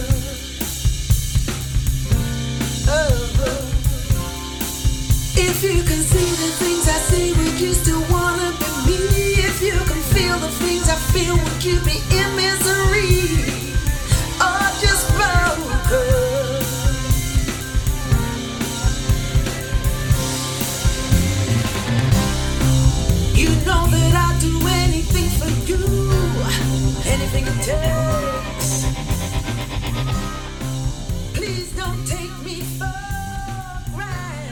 Yeah, we're so proud of it. And we got a deal with a label called Highwire Records, which I'll talk about again in a second. So, Deep State, as you can tell by the name, we were very affected by some of the stories coming out of various places in the world and everyone's acceptance of utter crazy things. But we don't want it to be preachy. So we just want to I said to Ralph, we can't tell these people they're wrong. That doesn't work. No. What we can do is just highlight it with our music. It's a kind of passive commentary. Right. The harder you push them, the harder they push back. Yeah. Make it kind of allegorical. It's sad. I mean, me in Florida, Courtney in Texas, both of our states handled things very differently than your country did, the rest of our country did. And, dealing with that nightmare, it's exhausting. It's exhausting. And you're right. You can't argue. It doesn't make any difference. It makes things worse. So you just sit there and you're like, okay, I don't know what to do with this, but I like that you had an outlet to for music. So I've got a couple of questions about your newest project, Killer Star, and I will combine a few of them. So this is a project with Rob Fleming. There is an album release and a launch show scheduled, I believe, March of next year. And I know that I pre-ordered the gold vinyl, which I'm really excited to get. It's actually going to come out right before my birthday. So that was my, Oh, nice. Yeah. I love the cover art on that. I love that album art. Yeah. Yeah. Let's have a look. So cool. The gold vinyl. Gold one. Oh, that's beautiful. I love it. It's like gold lame. I also very much appreciate that Highwire Records has free shipping to the US. So. Yes. Yeah, they have some deep connections there. Note to acid jazz. Yeah. So how did the project come about? How did you connect with so many of David Bowie's former collaborators for Killer Star? And what else can you tell us about the new album? Well, I have no idea how this happened. It's absolutely insane, isn't it? I still can't believe it myself. I'm holding it, looking at these names, thinking, wow. So Rob is an old friend of mine, and he sent me a song, and he said, play some drums. I want it to be a kind of rock thing. Okay, I played him some drums, and then we didn't speak for 6 months. He then sent another song and said, I'm about to sign a singer called Em Griner, and she used to be Bowie's backing vocalist back in the early 2000s. I'm like, wow, yeah, I think I might have seen her with Bowie. Oh, fantastic, that's so exciting. And he said, maybe we could get her to do BVs on one of the songs I'm writing. It's like, yes, you really must. She's incredible. So he wrote another song. I did some drums, sent it to Em. It came back with these layered vocals, harmonies, hooks. You can see why David Bowie used her. She, world-class vocalist. And then we said, can you introduce us to anyone else? This is all completely accidental. So then we got hold of Mike Garson, the piano player. He started with David on the Ziggy Stardust tour, and he did the amazing Aladdin Sane solo. If you don't know the Aladdin Sane solo, check it out. It's the most avant-garde, brilliant piece of work. I know that in this house, we're obsessed with it and we always talk about it. It's one of the great moments. And my partner, Julie, is a piano player. So we always play it. And, oh my God, listen to this piano. How did he... And then he's sending us a track, his piano. Because we had him, we then got Earl Slick, who started with Bowie on Station to Station and also worked with John Lennon. Wow. Wow, so cool. And then Gaylan Dorsey plays bass, one of the best bass players in the world. And so we were writing songs, or Rob was writing the songs, I was contributing drums and some ideas. And so just track by track, we were then getting more of these people involved. And it was complete. Imagine if we had a master plan. Yes, we're going to do an album and we're going to get the finest musicians in the world to play on it, and they're all going to be David Bowie's musicians. You couldn't plan this. It's that's amazing. I think we assumed that you had, but just we did assume that you had. We're completely unknown to them. These are kind of A-list, double A-listers. They're the very top musicians, and me and Rob are working musicians. We can play and we got stuff to do, but we're not known in those circles. So it's incredible how this happened, but the musicians loved the music. And Earl said to Rob, actually Earl's become a good friend of Rob's now, which is amazing, that he loves that it's new music. He's not having to play Rebel Rebel in a tribute. He says, I'm done with that. Did it for a few years and it was great to recognize David, but now there's new music to be made. So Earl really got on side and he started giving us, I think we've got 40 tracks of guitars on one song. Oh my gosh. Wow. All harmonized, and there's different parts and different versions of the same parts. It's absolutely incredible. So then we get the Manic Street Preachers engineer and producer Eringer to produce it. Well, we produced it, he engineered it, and it's incredible what he did. Should've known this. Had no time to think about it. You know you've gone too far. Looking at the stars, trying to find our way. Hoping everything's gonna be okay. Looking at the stars, moving time and space. God knows, sense of place. Should've known better. Should've known so much better. Should've known better. Should've known so much better. Should've known better. It's actually quite a big deal now. And we've got American That's awesome. representation, and we've got it keeps growing. And we got Tim Lefebvre on bass, Donny McCaslin on sax from the Black Star album, and they were really delighted amazing. because they'd never played with the other band. Oh, wow. because They were the later band. That's really cool. I think we met Tim at a gig in London, and he said, that the other band is another set of people. They're the big guys, and we're the new guys. And Yeah. so they were delighted to be able to play with Mike Garson and Earl Slick. And just like Milkbone, it was all done separately. Everyone sent their stuff in, and our only advice to these guys was play whatever you think works. Nice. And they're like, oh, really? Okay. And of course, because they're all world-class musicians, this stuff came back. And I'm sitting in this room listening to it thinking, I can't believe what I'm hearing. It's so exciting. It's just... And then in the end, we got Mark Platty, who's Bowie's producer and guitar player. He produced the Opening album, which is one of my favourite albums. And he also produced some Cure albums. And I looked at his CV, actually, and he's done a Prince track. Cool. He's got with Prince. It's like, Yeah. oh my God. So we've got some really good guys. And then we get Bowie's photographer, Jimmy King, who did all these portraits. Wow. We've seen a few of those already. So it's going to be quite a big release, I think. It's going to be huge. Yeah, that's really exciting. It really is. It's all accidental. None of it. Me and Rob are just normal guys, just trying to write songs and work together. And we're both, we're just laughing. Rob would message me, going, "You never guess what." Oh, Slick's just contacted me. Oh my God. No, I don't believe it. So it's like Christmas has come many times over. That's so cool.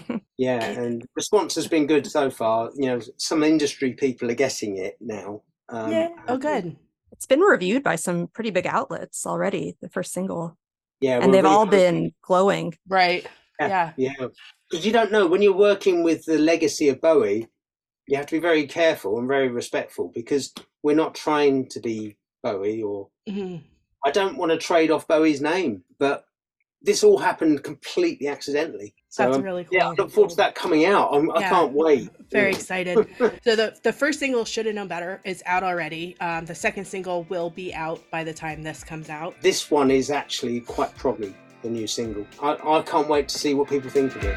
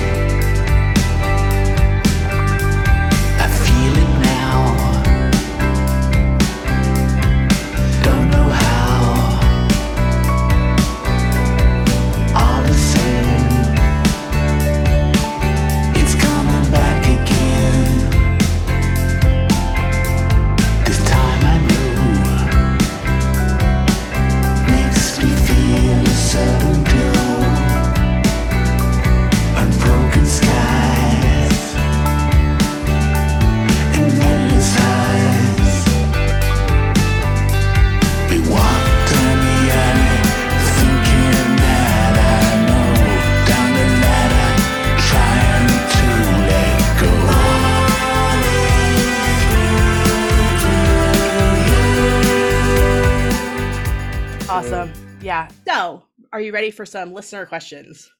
Oh yes, go for it. Okay. Rich from Worcestershire asked, which of Matt's albums or tracks was your favorite to record and why? For me, it was the hardest one, Night Terrors. That was a real challenge to learn it and to perform it and to get it down. So, and I'm so pleased with it. It's a great piece of music. And when we did the tour, he opened with it every night, which was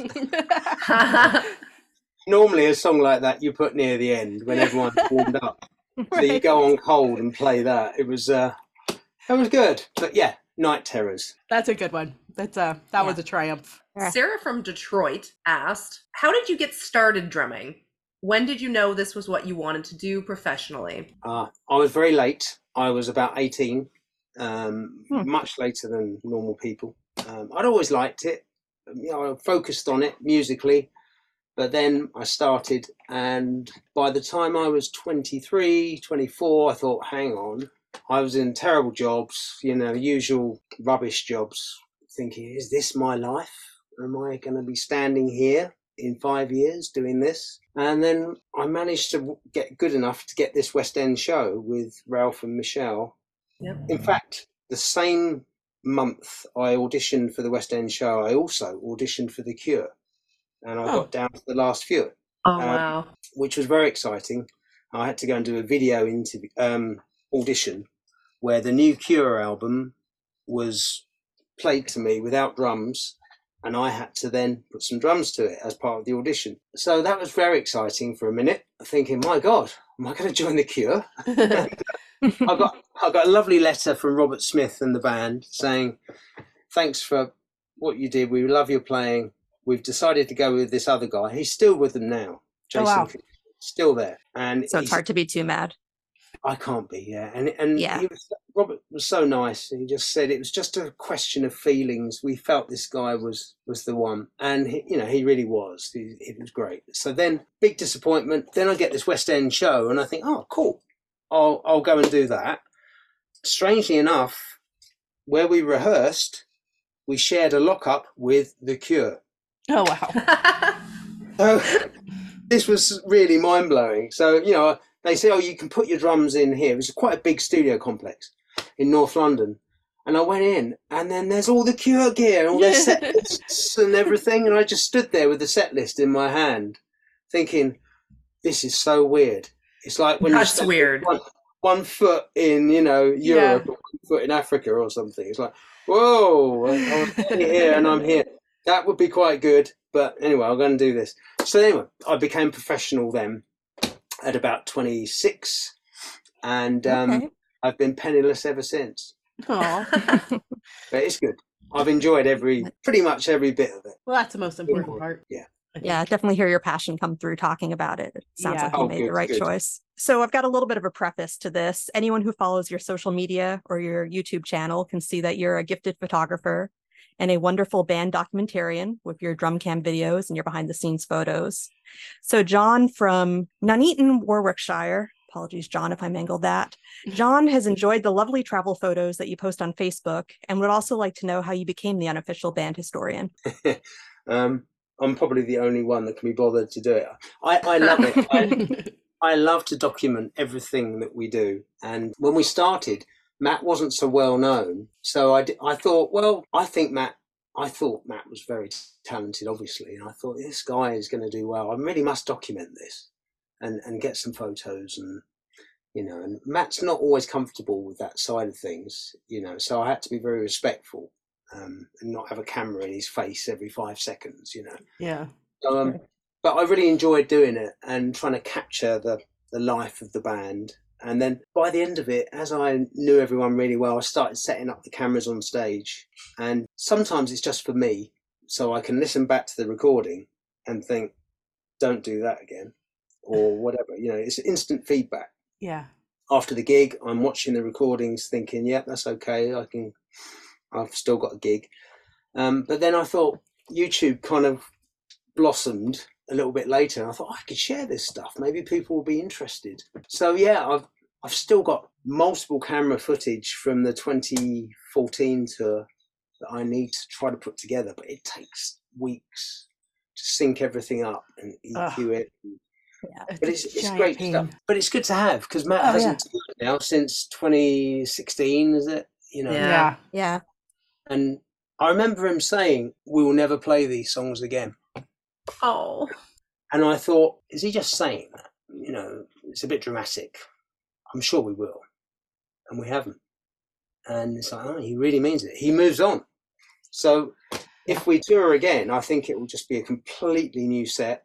He may even use a different band. You know, his mind is elsewhere. He's not in the past.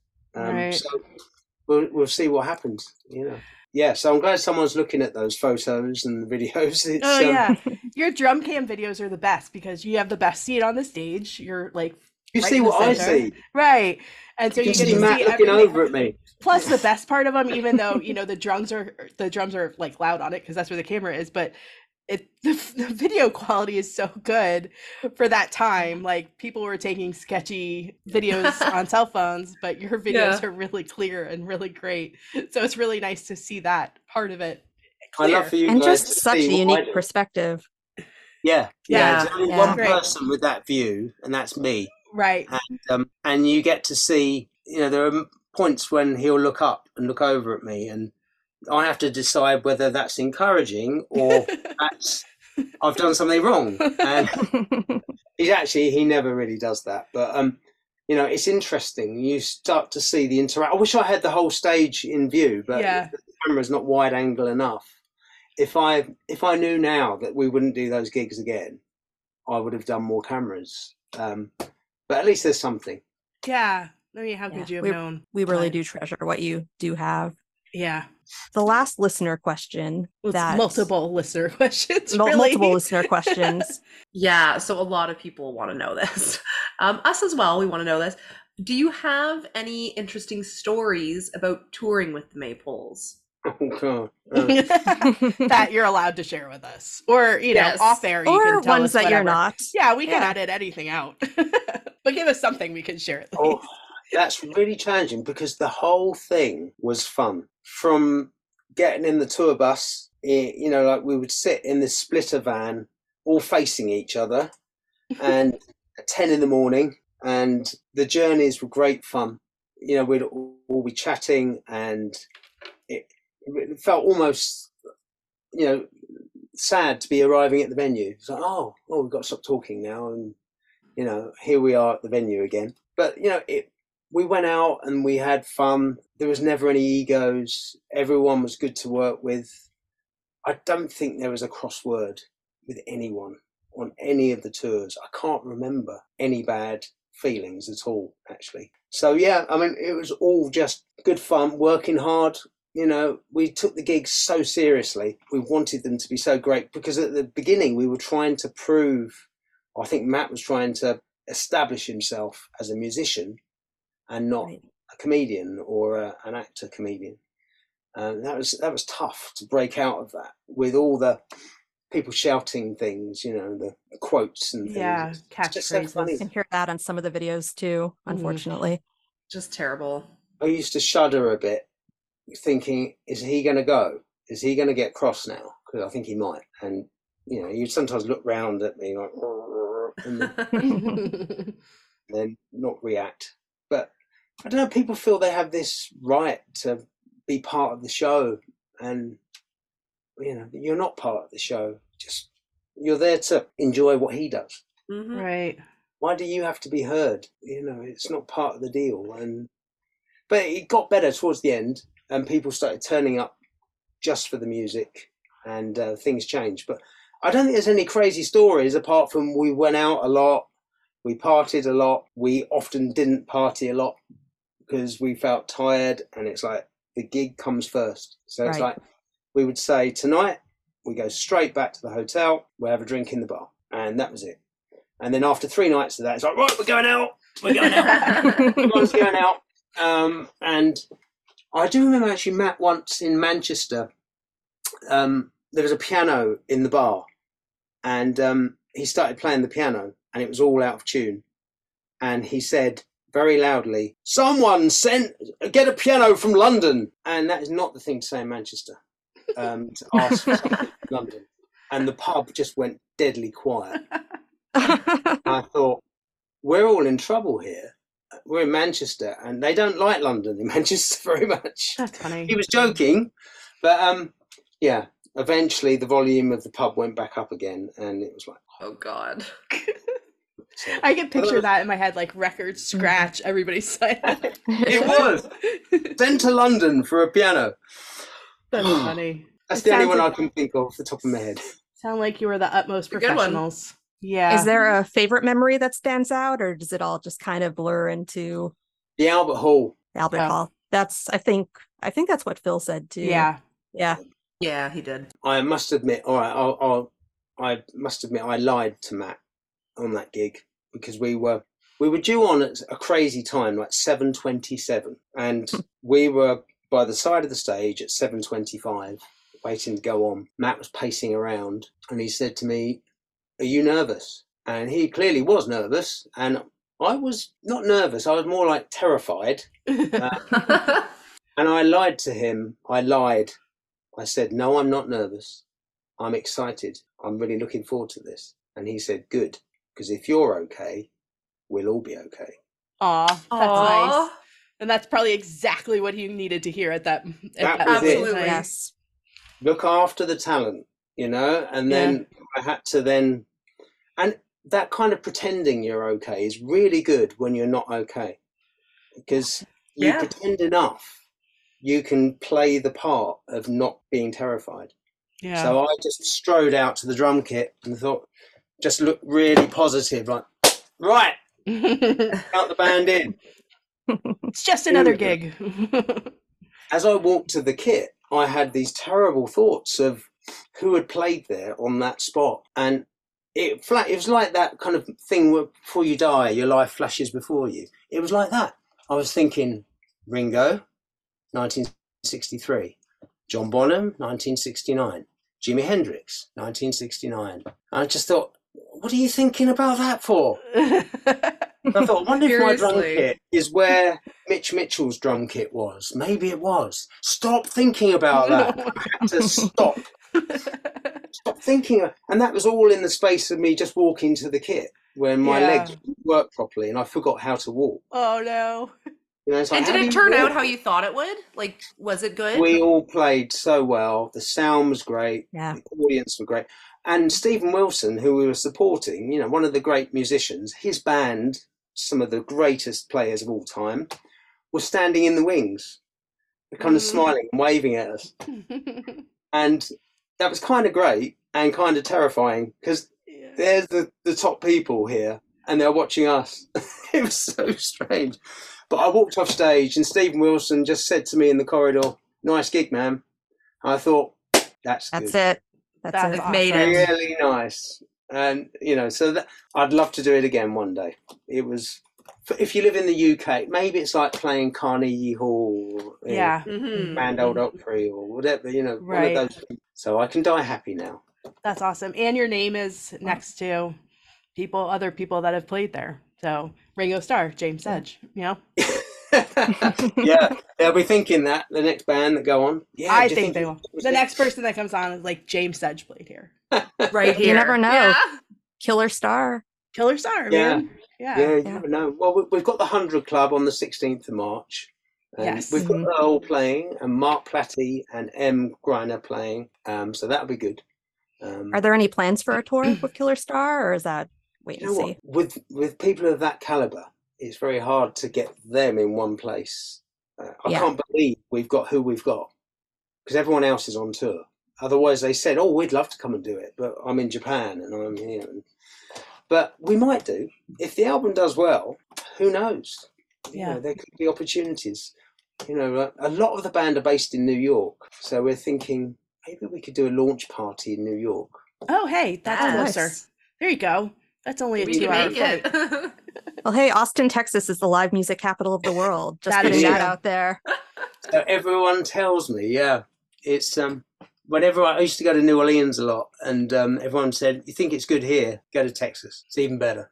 Yeah, different vibe. Maybe one day, but we might do it. We'll just see what happens. If there's enough interest, me and Rob would love to do it. Well, we will keep our fingers crossed. Yeah. Do we have anything Oh, else? thanks, guys. Thanks for listening to me droning on so long. Thank you so much for Oh. being here. Seriously, Amazing. thank you. It's been such an honor to be able to go through the album with you. Thank you for making time for us. As always, you can catch us at Obsessed Obscure on Facebook, Twitter, Instagram, and that hip new app all the kids are talking about, TikTok. Also, we've created a one-stop link in bio page, which we keep up to date with links to purchase current album or pre-sales, and live show ticket links. So anything we've talked about today or on previous episodes can be easily accessed right from the link in bio. I know we can't wait to hear what everyone thought of this album, so please share your thoughts with us. Thanks for tuning in. Until next time. So three, obsessed and so obscure. You and me and the BBC.